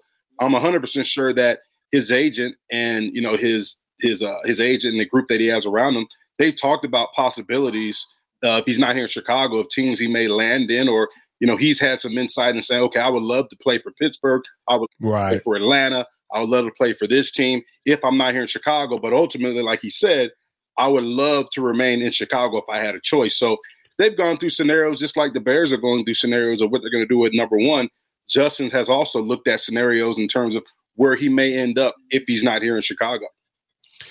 Yeah, it's and the one thing that I'll say this as somebody who loves Justin Fields, the person, loves the leader that he is on this team, and believes that he can be a quarterback for the Chicago Bears for the long term. Hearing him on the pod today, it didn't shake. And like, I would love to have Justin Fields be the Chicago Bears answer here when this is all said and done. When he talks about what's your goal in year 4, playoffs. It's not, just you get better and get playoffs. No, I want to be in the playoffs. I feel like listening to him today, and when he talked about his want to be in Chicago, his want to be here, one of the things that he said, I thought I had this up here. Hold on now. All my notes disappeared on me, J-Mac. I don't like that. Where were you going with it? Oh, here we go. One of the notes I had here, I got scared for a second. I was like, wait, where'd my notes go? Talking about, of course, I want to stay. I can't see myself playing in another place, but if it was up to me, I'd stay in Chicago. I love the city. The city's lit. The fans are great, and the people. It's a business. I ain't got no control over it. Whatever happens, happens. I think the biggest thing with all this going on right now, I just want it all to be over. And he talked with EQ about, he probably thought he'd never end up leaving Green Bay, but that want to be here, that want to be great here, that is something that excites me as a Bears fan. And it's the part of me that I think most, right? Like, you can tell in Justin, he wants to see success, and he wants to see it with this team. He probably also knows the implications that if you are successful as a Bears quarterback, you're a god basically for the rest of your life. So keep doing that, right? But like, this interview to me, I feel like it showed a little bit more of the personality of Justin Fields, and I love having that guy as my quarterback. Yeah, and it just goes to show you, right? You're in a situation where you want to stay with the team that gave you an opportunity to be in this league. You know, a team that went up and got you. You know, and he even went back and referenced when he was a sophomore in high school. You know, he was a kid that wanted to go walk on at Clemson, right, and just be on the team. Didn't care if he played and get his degree and then go work an office job. You know what I mean? But then he said, "Hey, I started getting better. And then my goals changed." So, you know, he's a guy who, you know, like we said before, he's a workaholic. So, you know, I feel like he obviously does have a lot of unfinished business here, right? He talked about that as well. And, you know, he wants to be here. He's built a relationship with the guys in the locker room. We see the relationship that he has with EQ. We know him and DJ Moore got a great relationship. And everybody in the Bears locker room, they talk about Justin Fields as a man more so than they do a player. And they talk about how humble he is and how well respected and well liked he is in that locker room, right? So Justin, he has chemistry with his teammates. And, you know, when you have that type of bond with your guys and those guys are backing you, you're backing them, you definitely want to stay here and really right your wrongs here with the guys who are in that locker room, have your back and you have their back. So, you know, it's tough when you've been in a place for a long time. And I can remember I was here for 7 years and I left here and I went to Baltimore. Totally different dynamic, totally different locker room. You've got to learn teammates all over again. You know, you're getting later and later in your career, but it's the comfortability in terms of I know the guys that I'm walking into this locker room. I know what they're going to give me on Sundays. You know, I know I can go to them for situations and advice that may be bigger than football because I know them as people, right? When you go to a new locker room, now you've got to try to fit in. The dynamic is different. The locker room moves different. The organization moves different. Like, change is tough, and not everybody likes change. Yeah, and it's a tough situation because me and Courtney talked about this yesterday, right? It's not that the Bears are just in a unbelievable position right now, right? You have an opportunity to reset your quarterback clock with a quarterback that many people say is the quarterback of this generation, right? Generational guy. He's the best quarterback people have evaluated over the last 10 years. I think a lot of Bears fans and a lot of people who are evaluating football look at that and go, all right, well, maybe, right? Like, but I don't know about, like, he's better than everybody over the last year. He's better than Burrow. He's better than Luck. He's better than all of these guys. How do you know? Because you also said this about such and such and such, right? Like, that is the part for me where it's like, as I start to look at, okay, what's the next step here with the quarterback? I don't envy the position that Ryan Poles is in because he likes Justin. He wants Justin. He's a fan of Justin. He's talked about being a fan of Justin Fields, the quarterback. He's a fan of Justin Fields, the leader. He's a fan of Justin Fields, the man. Personality plays such a part into it. But the other side of this is such a unique situation. First overall pick. You're sitting at the top of the draft on what people believe is a generational quarterback, whether he is or not, will be seen at the NFL level. That's one of those times where it's like, is this almost, I would almost say, right, is this maybe the Drew Bledsoe feel a little bit, right? Bledsoe in it. Now, different situation. Bledsoe ends up getting hurt. Brady comes in, but they liked Bledsoe. They liked Bledsoe enough to give him a contract. Yeah. But they thought Bledsoe was the future in New England. Yeah. And then it was one of those where it was like, but what he doing though, that's different. We have no choice but to move on. And it almost feels like that's kind of what we're heading towards. I don't want us to be heading towards it, but that is how it feels to me outside looking in. Yeah, it's all about business, right? And guys have special bonds and ties with players. Emotionally, they feel tied to players, right? They may love a player in terms of personality, the way he is in the locker room, all the things that I just talked about, right? Mainly about Justin, but at the same time, you know, it's a business. And, you know, jobs are on the line. There's a real sense of urgency in the NFL, right? Patience is getting thinner. You know what I'm saying? So there's a fine line between, yeah, I like you. I love you as a person and as a player. I want you here. But at the same time, can you get the job done for us? You know what I mean? And that's the bottom line. That's what it comes down to, is that bottom line, which is the result, right? I love you as a person. I think you're awesome in the locker room, but are you the player that we need, right? Can you get us the results that we need? And that's what this league is about. You know, I play with a lot of guys who, you know, when they got released here in Chicago, right, The guys upstairs, they loved them. They love these guys. Like they love Brian or like they love Tommy Harris. But guess what? All those guys got released, right? All those guys didn't get a new contract. You know what I'm saying? Like they were all well liked in the locker room. I was well liked in the locker room. You know what I mean? When I got released, I didn't fit the system they were putting in. Thomas Jones was a well-respected guy. Loved him in the locker room. Loved everything that he brought to the table in terms of how he could help the team, his toughness, the way he was a leader. But at the same time, they wanted to go a different direction.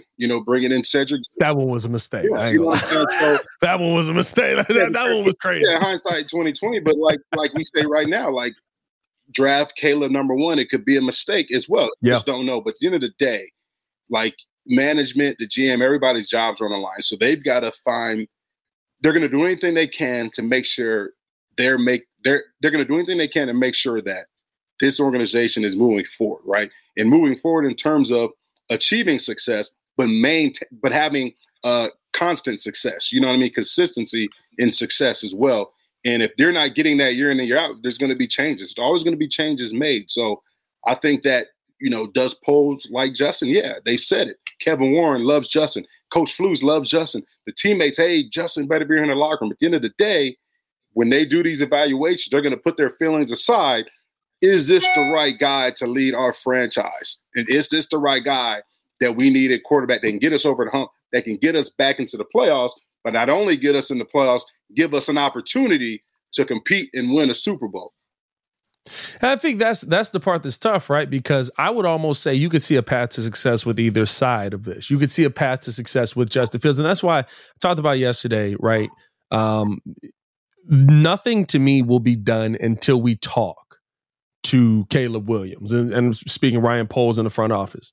Because, and you can almost tell with how he's brought guys in, personality means a lot to Ryan Poles. Who guys are mean a lot to Ryan Poles. You see just from this podcast with the St. Brown brothers, Justin Fields is a rock star personality. I'm sitting here just watching him. I'm like, man, I wish we got him on the podcast. Like, we got to work on that EL. Let's just get him on the pod. But get him on the pod real quick. Clearly he talks better on podcasts than he does on radio. I'm just saying, we got this podcast, Chicago Bears podcast by the Chicago Bears, brought to you by Chicago Bears Radio Network. Let's get him. We're gonna get him, man. We're going to get him second he lands in Atlanta. That's my, you know what I mean? We got to get him. But you hear that and you hear, how he talks about his teammates, how he talks about his time in Chicago. And it all just feels like this is the kind of guy that I wouldn't mind building my franchise around. Here's the way that you successfully do that, right? To me, the fact that you went out and got Shane Waldron speaks to both sides, Caleb Williams and Justin Fields, because his conversation is about being able to develop the quarterback and get the most out of the quarterback no matter what. And I've asked a couple of people this. Okay, he's going to get the most out of a quarterback. What do you think the most out of Justin Fields can be? Because a lot of people have said, well, I think he could be a better version of Lamar. A better version of Lamar means you think he can be a better version than the MVP of the league. If the guy in the building, Shane Waldron, comes in and gets the most out of him. And that is right. You brought up the work ethic thing with him. I wonder if all of this, I don't know, you breaking down film and things like that. Does this put you behind the 8 ball because you don't know what team you're playing for next year? So you probably, I would say maybe he's talked to Shane, but probably not in depth yet. So he probably has no idea what the playbook is exactly, right? He knows it's similar to last year, so he knows it. But like how Shane wants to call, he probably hasn't broken down the film on Shane yet, because I may be playing with a completely other guy next season. Yeah, that's a good point. And, I know, so for instance, say if he was coming back, right, and you had the same coordinator, let's say if Getsy was still here, right? Well, then the basics of the playbook, right? But schematically there'll be some changes, right? Because coordinators and coaches right now, they're in off season, but at the same time, they're crunching film. They're going back and looking at things that they did well, things they did bad. How can we improve? So there's still a self-evaluation that goes on, a breakdown of the entire season that's played, and they're trying to find ways to make their teams better, to make each position group better. But now, it's a whole new staff. So, Waldron's he's still trying to get to know some of the guys that's going to be around him. And in terms of him, I'm pretty sure they've had a conversation. But I don't think they've had a conversation to saying, hey, Justin, you know what? Here's our base formations. This is what we're thinking about, because they don't know what they're going to do in number one. You know what I'm saying? Right. And I think Waldron right now is, it's tough because he's going to have insight, I think, on what they do because he's the coordinator. But at the same time, I don't think he knows, because I don't think the Bears know what they're going to do yet. You know what I'm saying? So it's like, have the Bears told Waldron, hey, we're taking Caleb, start devising, a playbook schematically that's going to accent, Caleb Williams' skill set, or we're going to keep Justin. Now, what can you put together to make sure Justin's successful in your scheme? I don't know if they've given him that type of, scenario yet. Yeah, but that's tough to me, though, right? Because I'm not going to lie to you. I've said it multiple times. I want Justin Fields here. J Mac has said it. He likes Justin Fields as the quarterback of the Bears. If Shane Waldron don't like Justin Fields as the quarterback of the Bears, Justin Fields should not be the quarterback of the Bears. Now, is that the right decision in the long run? Maybe not. But you hired this guy to come in and build a system for the guy that you have in place. So that's right to me, right? Like, I would think, and not to say Justin hasn't talked with Shane. We don't have any insight on any of that, but he talked about not watching tape yet. He's like, I'm a guy during the offseason. I watch tape. I watch the film. That to me maybe is a little bit of an indication, and maybe I'm just taking this down the road too far, but a little bit of an indication of maybe where Shane is leaning, where I'm not getting I don't need to get him the playbook because I don't expect him to be the quarterback of my team. I expect Caleb Williams to be the quarterback of my team, or Drake May or Jaden Day, whoever it is. So in that sense, all right, bet. Then you should trade Justin Fields, because the worst thing that you can do, and we've done it over and over and over and over and over and over and over. Shout out Marshawn Lynch, right? Like, we've done that so many times where it's like, we know you don't want this guy, but that's your guy. Yeah. Figure that out. But I figured out Caleb. I got Caleb figured out. I'm ready for that. No. You figure out that. That's what we're giving you. You shouldn't put Shane in that position. Yeah, I mean, and for Justin too, like if he's watching film right now, it's in my opinion, it would be a breakdown of himself. You know what I mean? Right. Like, how can I get faster going through progressions? You know what I'm saying? Like, decision making, that was a bad decision right there in that situation and scenario, right? So I think it's tough right now breaking down the film, because you can't break down. It's for him, like I just said, you can't break down the film and say, I need to get better with this route concept, because you may not be running that route concept next year. You know what I'm saying? So for him, if he is breaking down film, it's really just him breaking down his fundamentals, right, and things that he can get better on doing as a quarterback, regardless of what system he's going to be in next year. I thought it was interesting when Justin talked about some of the weapons that Atlanta had. It sounded very similar to things he was dealing with the Bears, right? He talked about, all right, they got a really good defense down there, solid running game, really like Drake London, really like Kyle Pitts. And in my mind, I'm like, okay, you really like DJ Moore, you really like Cole Kmet. And then he goes, but I think they just need another weapon down. Yeah, they need another receiver. Yeah, you need another receiver. Yeah. I'm sitting here looking at the scenario we're in right here, and I'm like, us too. Like, okay, so now, right, like, and again, I know everybody thinks everything that everybody does in the NFL is a CIA level move, right? That's him sending a message to the Bears on what I need here to be successful. But I do look at Atlanta and the Bears in similar ways, except the difference is Justin Fields. So now if the difference is Justin Fields, no matter what you do at the quarterback position, I still think you have to prioritize a wide receiver at some point heading into this draft, because I think Justin Fields just laid it out for you. You got to have the options there. Yeah, yes, we have Cole Kmet. Yes, you have DJ Moore. But not having the option of like a second wide. And while he was doing it, I was like, dang, he ain't mentioned EQ. But like, yeah, I mean, like, I was just kind of like, yeah, you really don't have that other option there. You have Tyler Scott, maybe Velus Jones, man. Darnell Mooney fell off a little bit this year, maybe because of Justin, maybe because of what they were asking them to do. But I was using everything he was saying about Atlanta and how he was breaking down this team. And in my mind, I was just like, watch Atlanta trade for Justin, trade up, and go get MHJ. And we sit here and have to watch what could have been here. Yeah. And we're just sick to our stomach because it works out. But this is the thing, too. We got to realize, right? Here's the thing, right? Let's look at the Bears receiving core the past 2 years, right? regardless if you had DJ this year, they've underperformed, right? Because there's been a lack of development within that position group, right? That's why one of the main reasons why the wide receiver coach isn't here or he wasn't retained, right? Yeah, we know the offensive coordinator goes, his assistants go, but at the same time, look at how the development of the receiving core, right? Bayless Jones never really developed into a receiver or the playmaker that they envisioned him being when they drafted him, right? Tyler Scott, you bring him in. I'm not saying he was going to, have a huge role, but in terms of development, right? You gave him a huge role. Yeah, but did he really develop this year, right? Did he make a lot of big plays? He had a lot of opportunities to make big plays. And yeah, he made some, but he didn't make, the biggest plays in which he had opportunities to make, he didn't make. You know what I'm saying? And then just look at the overall development, right? You talk about EQ. You talk about all those, even the guys last year in that receiving room. Guys didn't develop. Now, let's look at that team up north. And I hate comparing it, but for years, they've done a great job of developing players, right? Players leave there. Guess what happened? Somebody else steps in that was on the practice squad. That was a 5th-round pick, an undrafted pick, and makes a name for itself, right? Because you have coaches there that are developing players. Look at that receiving corps, right? We didn't know who the hell these guys were, but all of a sudden you see these guys. Damn, here's a guy. Here's a guy. Well, how the hell did they get him? This guy was drafted in the 5th round. This guy. They're all making plays. They're taking turns making big plays, right? Why? Because development's taking place.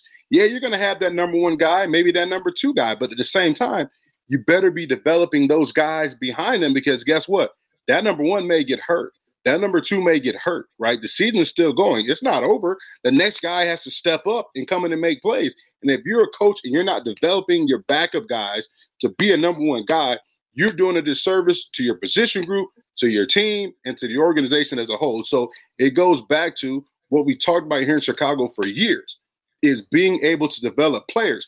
Yeah, we want to go out and get Marvin Harrison Jr. Yeah, we want to get Rome Odunze. But at the same time, right, if we don't, we may get one of those guys. Let's hope we do. Malik Nabers, whoever. Let's get another guy besides DJ, right? But at the same time, even though you bring in those guys, you still have to develop some of the guys behind them because they're going to be called upon at some point during the season to go out there and make plays, right? And when you're out there, you're expected to play at a high level. And if you're not doing that, or if you're not a coach that's developing his players to take that role, to take that opportunity when it's presented to you, you're doing a disservice. You're not going to be a team that's consistent in terms of winning.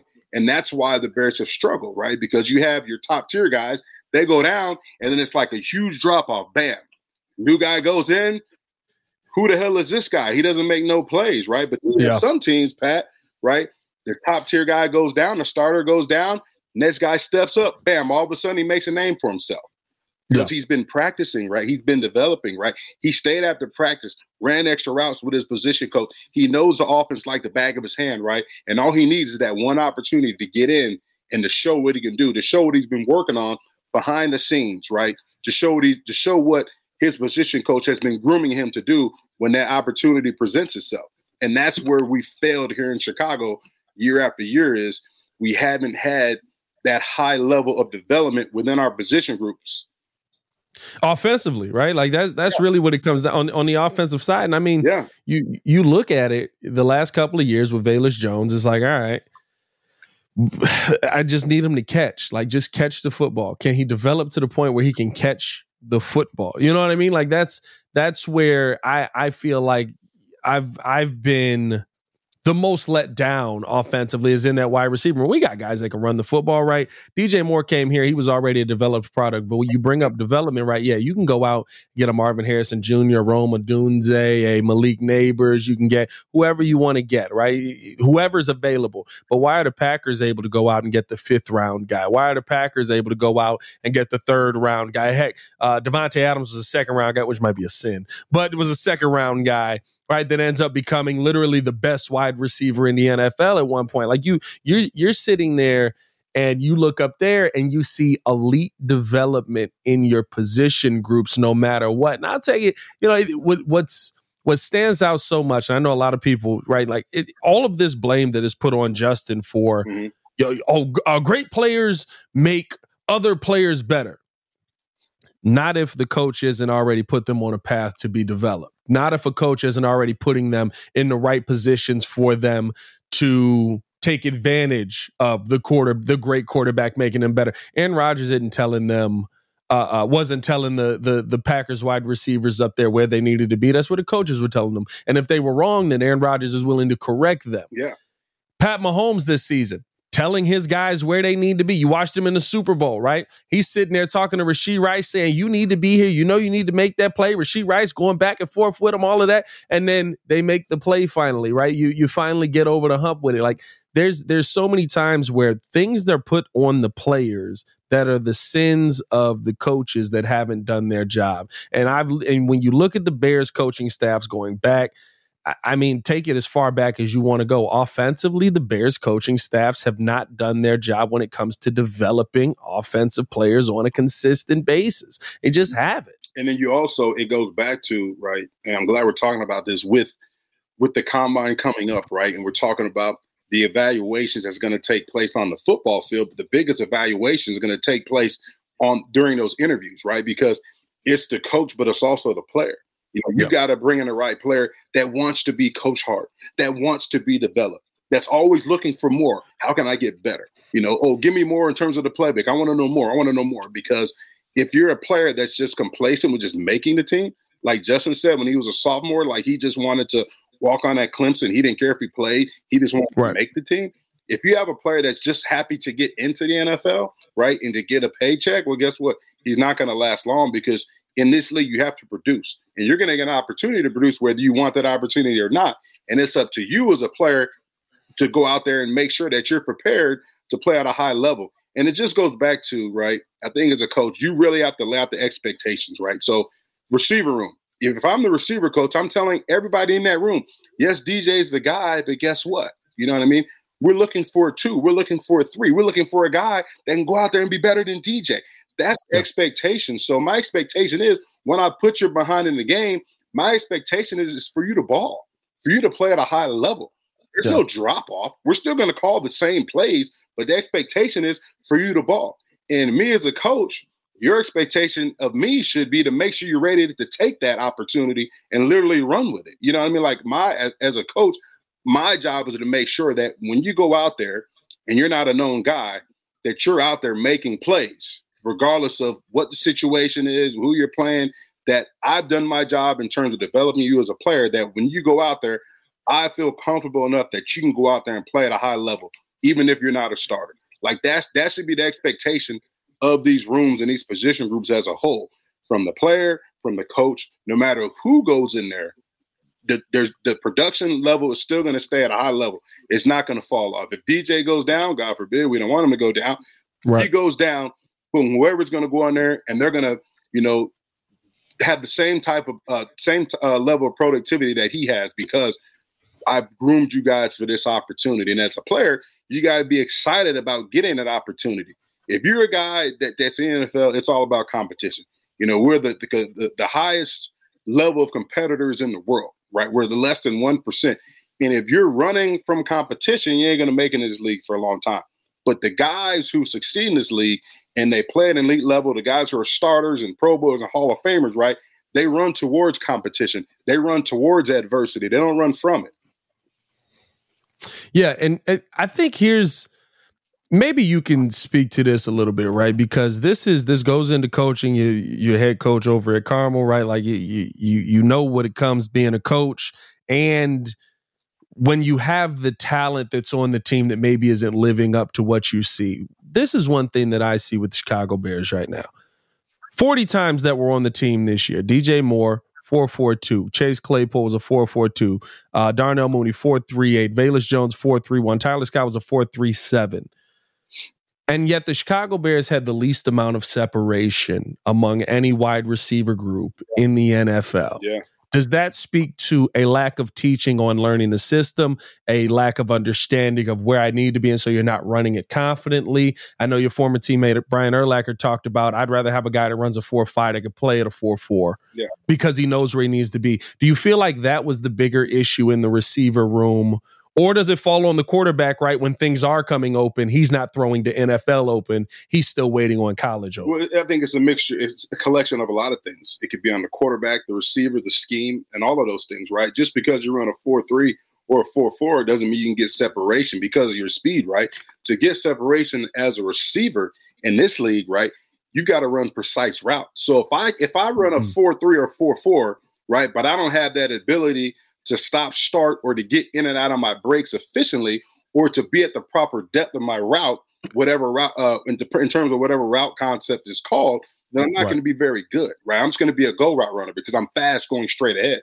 But if I actually run a comeback at 15 yards and you can't burst off that line full speed, let alone get off press coverage, right? Full speed, and be able to hit my foot in the ground at 15 yards and come back on a stem to where I'm giving myself an opportunity to make that catch, and I'm blocking out the defender behind me because I've ran a precise route. Well, guess what? You're not going to be an elite receiver. And the guys who can do that, they don't all run 4-3s or 4-4s, right? They may be a 4-5 guy or a 4-6 guy, but because they have the ability to run elite routes, precise routes, understand timing and how to get open, it looks like they're running a 4-3 or 4-4 because they're getting that separation because they are precise in their route running. They have a feel for the game. They understand the concepts. They understand how that route should be ran based upon the coverage that I'm seeing.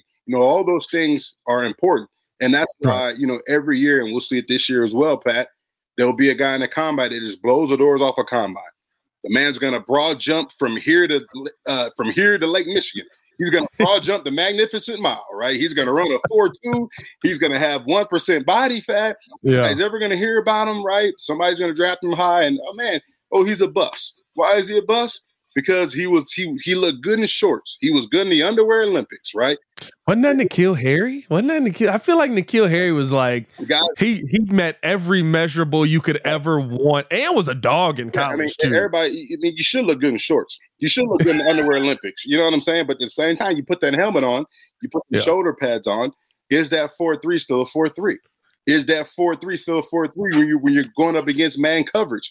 When you're getting bumped off your route? Is that 4-3 or 4-3 when you have to run a dig route and you're coming inside and that safety's bearing down? You know what I mean? Do you have the toughness to make that catch like you would in shorts because you're not going to get hit, but you're doing the game knowing you're going to get hit. You know what I mean? So that's like, to answer your question, there's a lot of different things that go into it. It feels like I don't want to say the Bears receivers weren't confident. But it did, right? Like when you talk to DJ Moore about what he was doing and how he was doing it and how he was attacking it, there is a confidence there. I know who I am. I mean, what KD said, y'all know my name, right? Everybody knows what DJ Moore can do, how DJ Moore plays, how he attacks his routes, how he is a route runner. Darnell Mooney was known as a guy who was a elite route runner in Matt Nagy's system, right? He was known as a guy.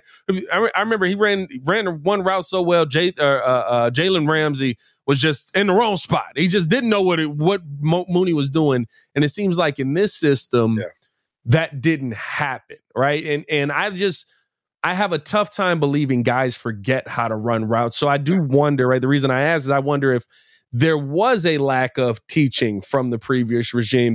We know that there was a lack of development from the previous regime with the offensive coordinator and things like that, because I know I almost want to say it's with anything, with podcasting. If I know what I'm talking about on a podcast, I talk confidently. Yeah. If you throw me a topic and it's like, all right, what do you think about the Blackhawks goalie save rate over the last 4 games? It's like, I'm going to pull these numbers up and I'm going to talk to you about it. But I couldn't tell you because I've only watched the last 2 that Bedard's been back. You know what I mean? Like, so like, I feel like confidence comes from the knowledge. And I wonder if maybe there was a lack of the total knowledge of the system they were running. Yeah. And, it's funny thing too, is right. We'll see a lot of guys leave Chicago, go elsewhere and produce. And what do we say? Man, he can do that here. He can do it in Chicago. You know what I mean? Yeah. Different system, right? And a system, different systems highlight different things. So if I have a guy who's here in our system, right, and most of our route concepts require you to be good at running dig routes, and I'm not a great dig route runner, you know what I'm saying? But I go somewhere else and I'm a great slant route runner, and that system, most of the routes in that system, in terms of route concepts, right, It's slants. Well, then now I'm a really good slant route runner, but now I'm going to make more plays because I'm, like you said, I'm more comfortable. I'm more adept at running that route. So now my production level is going to go up higher. But when you have elite coaches, right, in terms of development, like we've been talking about, you can make that player better at run. You can make that player's weaknesses better. You can make them stronger. And that's what you got to do as a coach that's trying to develop people, right? You got to take their strengths. You got to let them know, hey, you're good at this. We're going to make those stronger. But I've got to really highlight and focus on your weaknesses and make those stronger. And if I don't focus on that, you're never going to get better, and you're never going to be able to make plays when your number's called upon. So, for Darnell Mooney, it's shocking because he has been a player that we've seen been able to make a lot of plays here in Chicago. Yeah. But it's just weird because that chemistry between him and Justin didn't seem like it was there this year. It didn't seem like he was the same player in terms of, route running and his playmaking ability. So, that's a huge question. I think that was one of the biggest things that we suffer from, because when you take DJ Moore out of the equation, Darnell Mooney was supposed to be that other guy, and he wasn't. And I think that's what really hindered our passing game, because now Cole Kmet stepped up admirably, right? Cole got better. Cole Kmet's an ascending player. He's gotten better every year he's been in the league, but we just didn't have that other guy that could really put pressure on a defense in the passing game if it wasn't DJ Moore or Cole Kmet. And there is that aspect that also goes into, right, is the quarterback throwing to things that will come open, but you got a second, right? Like, here's the part that I would love. I would love to have the receiving core where I think DJ Moore at one point had like 3 yards of separation on like 94 straight routes, something like that. I would love to have two receivers like that. Give me MHJ. Give me Roma Dunze. Heck, I'd say, I would love, give me a big body. Let's go get Mike Evans if they don't end up tagging him out, right? You spend some money on the offensive side. But the realistic scenario that is the flip side of that is a quarterback has to trust the system. You have to be confident in the system you're running, just like the receivers that are running that system. And I don't think Justin was confident in the system that this team was running over the last couple of years, because you wouldn't see him drop back, just step into one and fire on a consistent basis. He did it more his rookie year, oddly enough, with Matt Nagy. Did it more his rookie year, and seemed more confident there. It seemed like they weren't sitting there trying to change everything that he did the last couple of years. They tried to change his drop back, tried to change different things with him, and even talked about feeling a little bit too robotic, trying to make all of these plays. Like, I think that there's, to me, when I look at the Bears team as a whole coming into last year, and the one thing that I do hope changes with Shane Waldron is, by the end of the season, you can tell that these guys weren't confident in what Luke Getsy ran. Yeah. You could tell by how they talked after. You could tell by the play on the field. You could tell by, right, like looking at them on the sideline. They didn't feel confident in the offensive system that they were a part of, and it showed in their play on the field. So I guess that with all of that, right, Bagent seemed like he was confident in it. Yeah. And you saw those numbers rise up, the ability to attack where the receiver may not be wide open yet. Now, Bagent also threw a ton more interceptions, right? Like that's the pros and cons that you got to weigh out. If you go Caleb Williams, what is he going to do that is different from what we've seen from the quarterback we have over the next, it would be 4 or 5 years? Yeah, it's a lot of things. You know what I mean? It's the thing now is, like I said before, it's the situation of, trying to find ways to get better. And right now, Poles and company, Cunningham, all those guys, they're evaluating, yes, in Chicago, we talk about the first pick and the ninth pick, right? Because those are the picks we have in the first round. But your team's success is really going to be built upon those later draft picks, the guys you bring in terms of undrafted free agents, the guys you bring in here that are free agents. That's really going to help determine, the success that your team has. So, yeah, we're going to make those first round splash picks that everybody's going to be really overanalyzing. But at the same time, your team is going to be made up of role players, right? You're going to have your stars, but to be an elite team, you're going to have guys that are role players, right? They're not going to be in the limelight, but they're critical to our success because they do their job well. They may not be a Pro Bowler, but guess what? In terms of our system and our scheme, whether it's offense, defense, or special team, I know this is a guy that each and every Sunday is going to go out there. He's going to play well. He's going to grade high, and he's going to give us a chance to win each and every Sunday because he's good at what he does in terms of what we're asking him to do. And when you have that type of thorough evaluation And when you're bringing in guys that are low draft picks, that are undrafted free agents that can come in here and compete with those upper echelon guys, well, then I'm doing a great job. Right? I'm giving us a chance of having sustained success because, bam, if we lose that starter, right, and we don't re-sign him, well, guess what? I've got a guy that I've been grooming, that I've been developing, that I'm confident enough that I can say, hey, you know what? You go ahead and walk.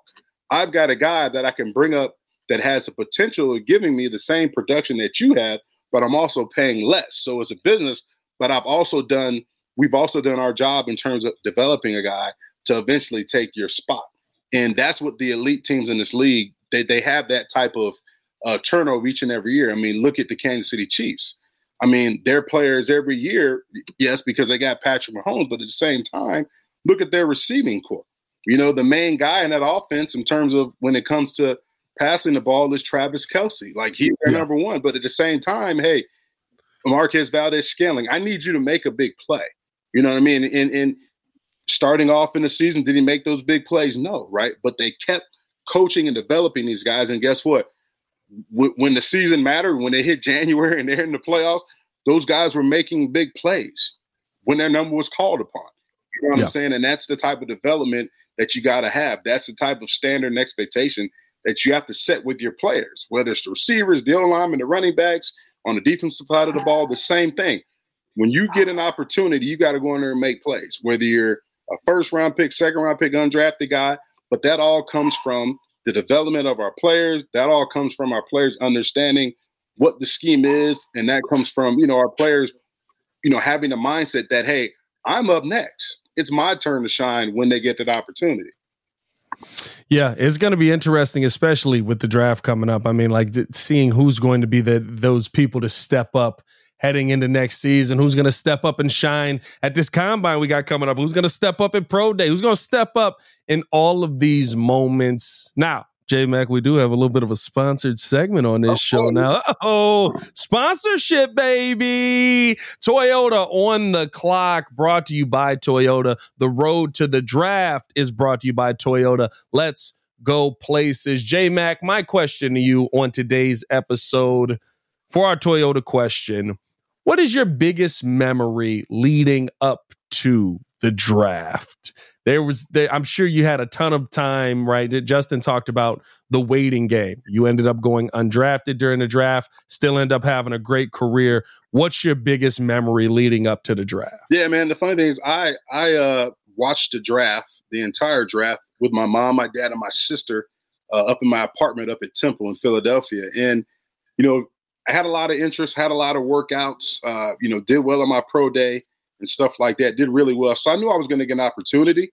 It was just a matter of where. And the hard part for me is in the draft, seeing a lot of fullbacks that I played against or that I saw their game get drafted and get and you know, have an opportunity with teams before I did. And, you know, I remember there was one in the fourth round. He played at Ole Miss named Charles Stackhouse. There was another fullback named Will Bartholomew who played at Tennessee. There was another fullback in our conference that played at Virginia Tech named Jared Ferguson. And guess what? I had a longer career than all those guys. So I was upset at the fact that, okay, yeah, they may have been at top tier teams in terms of, you know, their program may have been a higher ranked team than Temple was at the time. Yeah. But I felt like I was a better player. So for me, it was, you know, after I remember the seventh round of the draft, my teammate Raheem Brock, who ended up playing for the Colts, he played in that Colts Super Bowl team that actually beat us. So, you know, my college teammate stole my ring. I always say he got a ring. Tough. But so in the seventh round, the Eagles called me and said, hey, we're going to take you or we're going to take your teammate, Raheem Brock. So, you know, selfishly, you're like, dang, like, I love Brock. That's my guy. You know, we're the same recruiting class here. That's my brother. But at the same time, I want them to pick me. Like, me, right? And I remember, you know, the pick, I don't forget what pick it was. In the seventh round, the Philadelphia Eagles select Raheem Brock, Temple University. So I was happy. I was clapping, but I was like, damn, they thought they were going to take me. You know what I mean? So, and then after that, I got calls to, you know, as a free agent with a couple teams. And, you know, I chose the Eagles because they were the team, the entire, you know, pre-draft process that really showed me the most interest. Yeah. I had an opportunity, like I said, to go and be coached by a lot of great coaches. And you look at that staff, that was a staff that had a lot of under Andy Reid at that time. Had a lot of coaches that have gone on to be head coaches that have been successful in this league, but also got to be around a veteran locker room that really helped me develop as a player as well. So it was the best situation for me. Did I experience what Justin experienced going in the first round? No. But at the same time, like we talked about, Pat, being able to be in a situation where you're getting coached hard, you're getting developed hard, but also the expectation level is really high. And you're in a position group room in which, those vets are telling you, hey, like, you better know your stuff, because when it's time for you to go in, you better perform. It helped me have a long career. So if I didn't have that type of scenario, or if I didn't go to the Philadelphia Eagles like I did, I don't think I would have been able to play for close to a decade. Undrafted fullback from Temple University, played a decade in this league, because of the way it started, because I had an opportunity to learn and be developed and be coached hard and understand, what it took to be a pro in this league. So that's kind of my draft, my draft process. Do you feel like the fact that you went undrafted, because I'm a big believer in, you don't know why things are happening at that moment, and years later you can see the fruits of that. Me at ESPN, I had a job that I thought I was definitely going to get, to record video for people, and out of nowhere they was like, no, it was a long drive league, a long drive. They end up getting a contract with the golf network and all of that. Cool. But I thought I was a shoe-in to get it. Yeah. And because I didn't get it, when I hit up Danny, I wouldn't have been in town. See? To come get the interview for ESPN. So I think everything works out for a reason. Do you feel like you going undrafted and that first year has shaped the coach that you've become because of all the people that you were around? 100%, man. It's when you're an underdog, you're not, the expectation level isn't high. And, I was never the type of guy that wanted to be in the limelight. I've always been a guy that's worked my tail off, that was always going to, go out there and perform at a high level. Even if you didn't know my name, you're going to know my name after that camp. You're going to know my name after that game. And I think that really shaped me, going undrafted. So when I came in to training camp, I had a chip on my shoulder. And I remember, like, everybody, they got drafted, not just in my position, but in terms of when I went into camp, all the rookies that got drafted to the Philadelphia Eagles, I remember, okay, and he went in the first round. He got drafted in the second round. He was a cornerback. So when I had my opportunity to go out there and shine, especially against those guys, but against the starters on the Eagles, I was going to go out there and perform, because there was one thing I knew. Hey, you know what? You may not know my name now, but guess what? By the end of camp, by the end of preseason, you're going to know my name. Yeah. And that's even, goes all the way back in college, when we used to play the University of Miami, and that's when they were the number one team in the country, and they had all the guys getting drafted in the first one. I played against all those guys, but at the same time, when we played the University of Miami, I knew there was going to be a ton of NFL scouts in the stands. And yes, they may not have known who Jason McKee was before that game, but guess what? When they're writing down the names of Dan Morgan, when they're writing down Ed Reed's name, when they're writing down Nate Webster's name, when they're writing down Reggie Wayne's name, Santana Moss, guess who else's name they're going to write down on the list? You better believe they're going to write down Jason McKee, because during the game, I'm going to go out there and I'm going to dominate those linebackers, Dan Morgan, Nate Webster. They're going to feel me. They're going to know my name. So that's the type of mindset that I had, and that's the type of mindset that I've been, trying to tell you about in terms of these players, right? The players got to have amongst themselves. And you got to have a coach that can develop you. But as a player, and if I'm a GM, I want players that have that type of mindset. When they get an opportunity, they're going to take it and never look back. And when you have those type of players in your locker room, when you have a lot of those type of players in the locker room, there's never a drop off, because those guys are going to do whatever it takes to be ready. They have a good coaching, good coaching staff that's going to make sure those guys are ready. So regardless of who's in there as a starter, that backup's essentially a starter, that third string guy is a starter, they're going to go in there and perform at a high level. Yeah, it's so cool to see like that come full circle, where you getting to work with all the coaches, the mindset that's instilled in you the first year. Maybe that doesn't happen. Yeah. If you don't end up in Philly, right? Maybe maybe you still you still work with some good coaches all around the NFL. But like you said, that host of coaches that was there, dog, like maybe that doesn't happen if you don't end up in Philly. I think there's a lot of guys who, if you're watching this and you're coming up in the draft this year and you don't end up getting drafted, like take that mindset on because it's almost. I've always said that it's almost you want to get your name called. You do. The only difference is, Pat, it's like, hey, look, when I was undrafted, our Sheldon Brown was a cornerback, Lito Shepherd, Brian Westbrook, the running back. Me and him were the two rookies in the running back room. And hey, the difference is they're going to get more money in their signing bonus than you are. You know what I mean? So, yeah. I was driving to the facility. It's still in my Honda Accord that I had from high school. And, Sheldon Brown's pulling up to the facility in a 600 series Benz. But at the same time, like, what are you motivated by? Am I motivated by getting that Benz? No, I come from a military family. My dad was military. I was motivated because my motivation was and dream was to play in the NFL, but I didn't want to just be in the NFL. I wanted to play in the NFL. I wanted to be a starter in the NFL. So, that was my motivation. That's the difference. So, like you said, the guys who are undrafted don't matter. It's just a number. You may be Mr. Irrelevant like Brock Purdy, but when you get your opportunity, guess what? Kick in the door, but make sure you're ready for that opportunity, right? And don't just rely on the coach to develop you for that opportunity. Yeah, he has to play a big part, but you got to take ownership of your own craft so that way when that opportunity presents itself, you can take it and run with it. Listen, Kurt Warner was an undrafted free agent. It's so many guys. Super Bowl champion, baby. Yeah, it's so many guys, man. Like, I mean, they talked about Amon-Ra St. Brown today. What he went in the second round, I think they said? He said he ran I didn't know this. Yeah, I don't remember. I remember looking at Amon-Ra. My only question on him was size. That was the only thing I had a question on. I knew he could do everything else, but it was like, is he going to be big enough to play at the NFL level on a consistent basis? Because he was skinny in college. Yeah.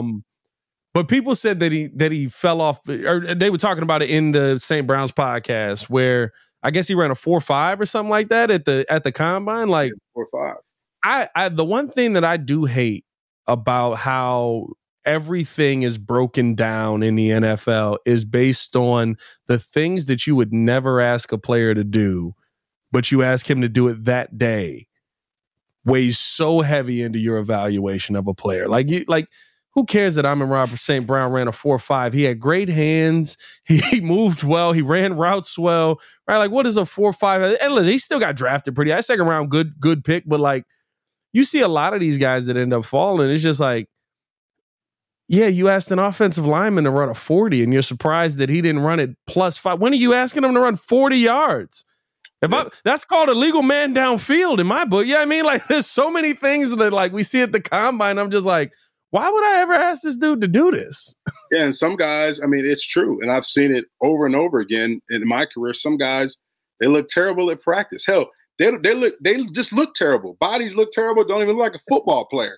Look at Marshall Faulk. Marshall Faulk was no muscle tone. He wasn't ripped. He wasn't sculpted out of clay. But guess what? He's one of the best running backs of all time. You put him on that field, you're like, damn, like that's the same guy that I just saw in the locker room that looked like he was, a PE teacher. No, that's Marshall Faulk out there. You know what I'm saying? So it's some guys they just have it.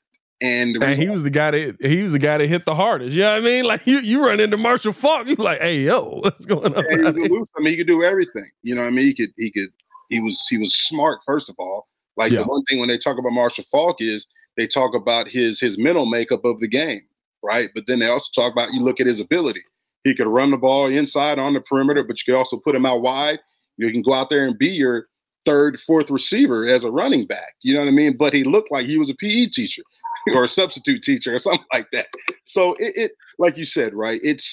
You've got to really do your homework. And all these teams have been doing it pre-draft, and they'll get more homework and they'll get more questions answered when the draft takes place next week out there in Indy. But at the same time, they've got a lot of these teams got to look beyond the shorts because, I mean, this guy's over 4.3. That didn't make him a good football player. This guy benched 225 40 times. Doesn't mean he's going to be strong on the football field. You know what I mean? Like, is he a good football player? And I think that's why, when you're going to hear next week, right? You're going to hear the guys evaluating the combine, right?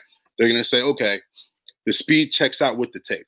You know what I mean? So the speed checks out with the tape, right?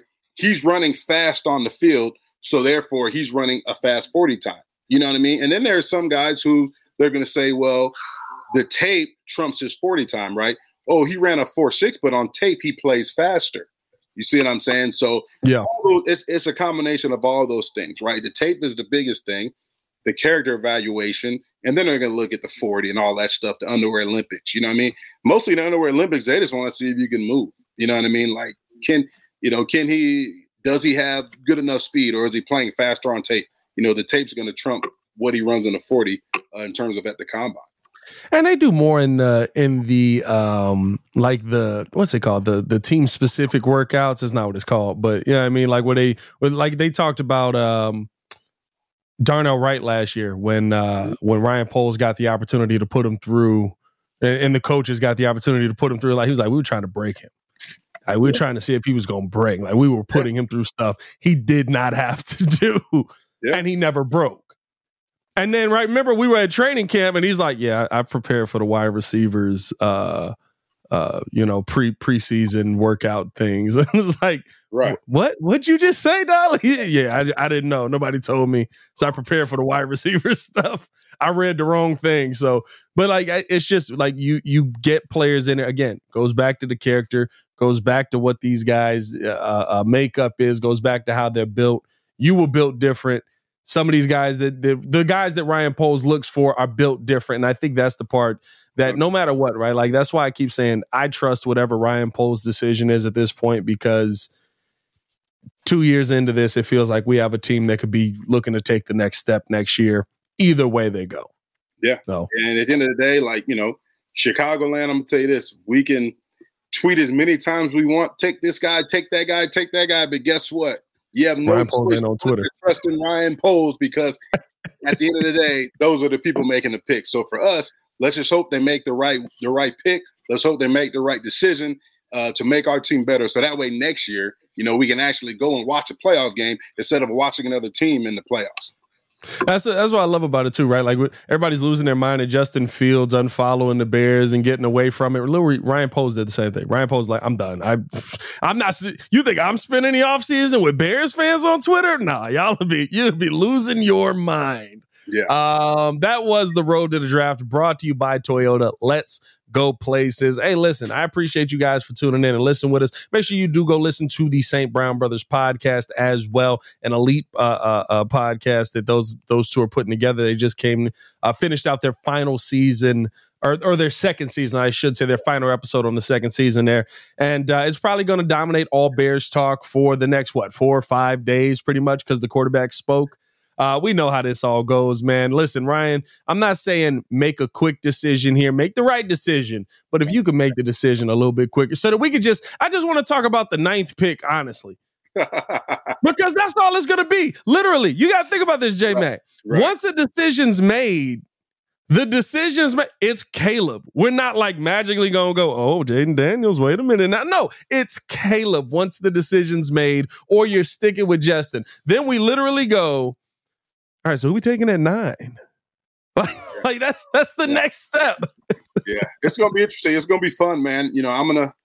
I've talked about the underwear Olympics and I've criticized it. I'll be watching it because I'm interested. I'm still gonna watch it, but I'm not gonna be overblown by a guy that's he runs a 4.3. Let's draft him right now. Like, you're not gonna be. My favorite thing was I saw everybody. I think it was Jackson Powers. Everybody was, look at him pancaking this guy one-on-one. Oh my god, I love it. And then I'm like scrolling through. There's a bunch of people doing it, and then it's just Olin like, here we go. It's that time of year again where people are impressed by one-on-ones that mean nothing on an actual football field. His pass set was so beautiful on air. Like, I mean, you see how he punched the air? His pad set. He punched a mosquito out of the air on his pass set. You ain't see him punch that mosquito out the air? We got to take him in the first round, guys. Man, come on, man. What are we His doing pad here? set with Fabletic shorts on, dog. That's how it is. He punched the mess out that mosquito in the air on his pants. Come on, man. Let's hope man, we make the right picks, man. Let's hope let's keep this thing going, man. I'm excited. Just as everybody, we got to get this train on the road, man. Yeah, let's get it going. Let's hope we make the right decisions. As always, man, hit that like button, subscribe to the page, leave a 5-star review. Y'all know what to do. We appreciate you guys for tuning in and showing love as always. For Jason McKee, it's your boy Pat the Designer. Back at it again. Bear down, Chicago. Y'all stay safe out there, man. Peace.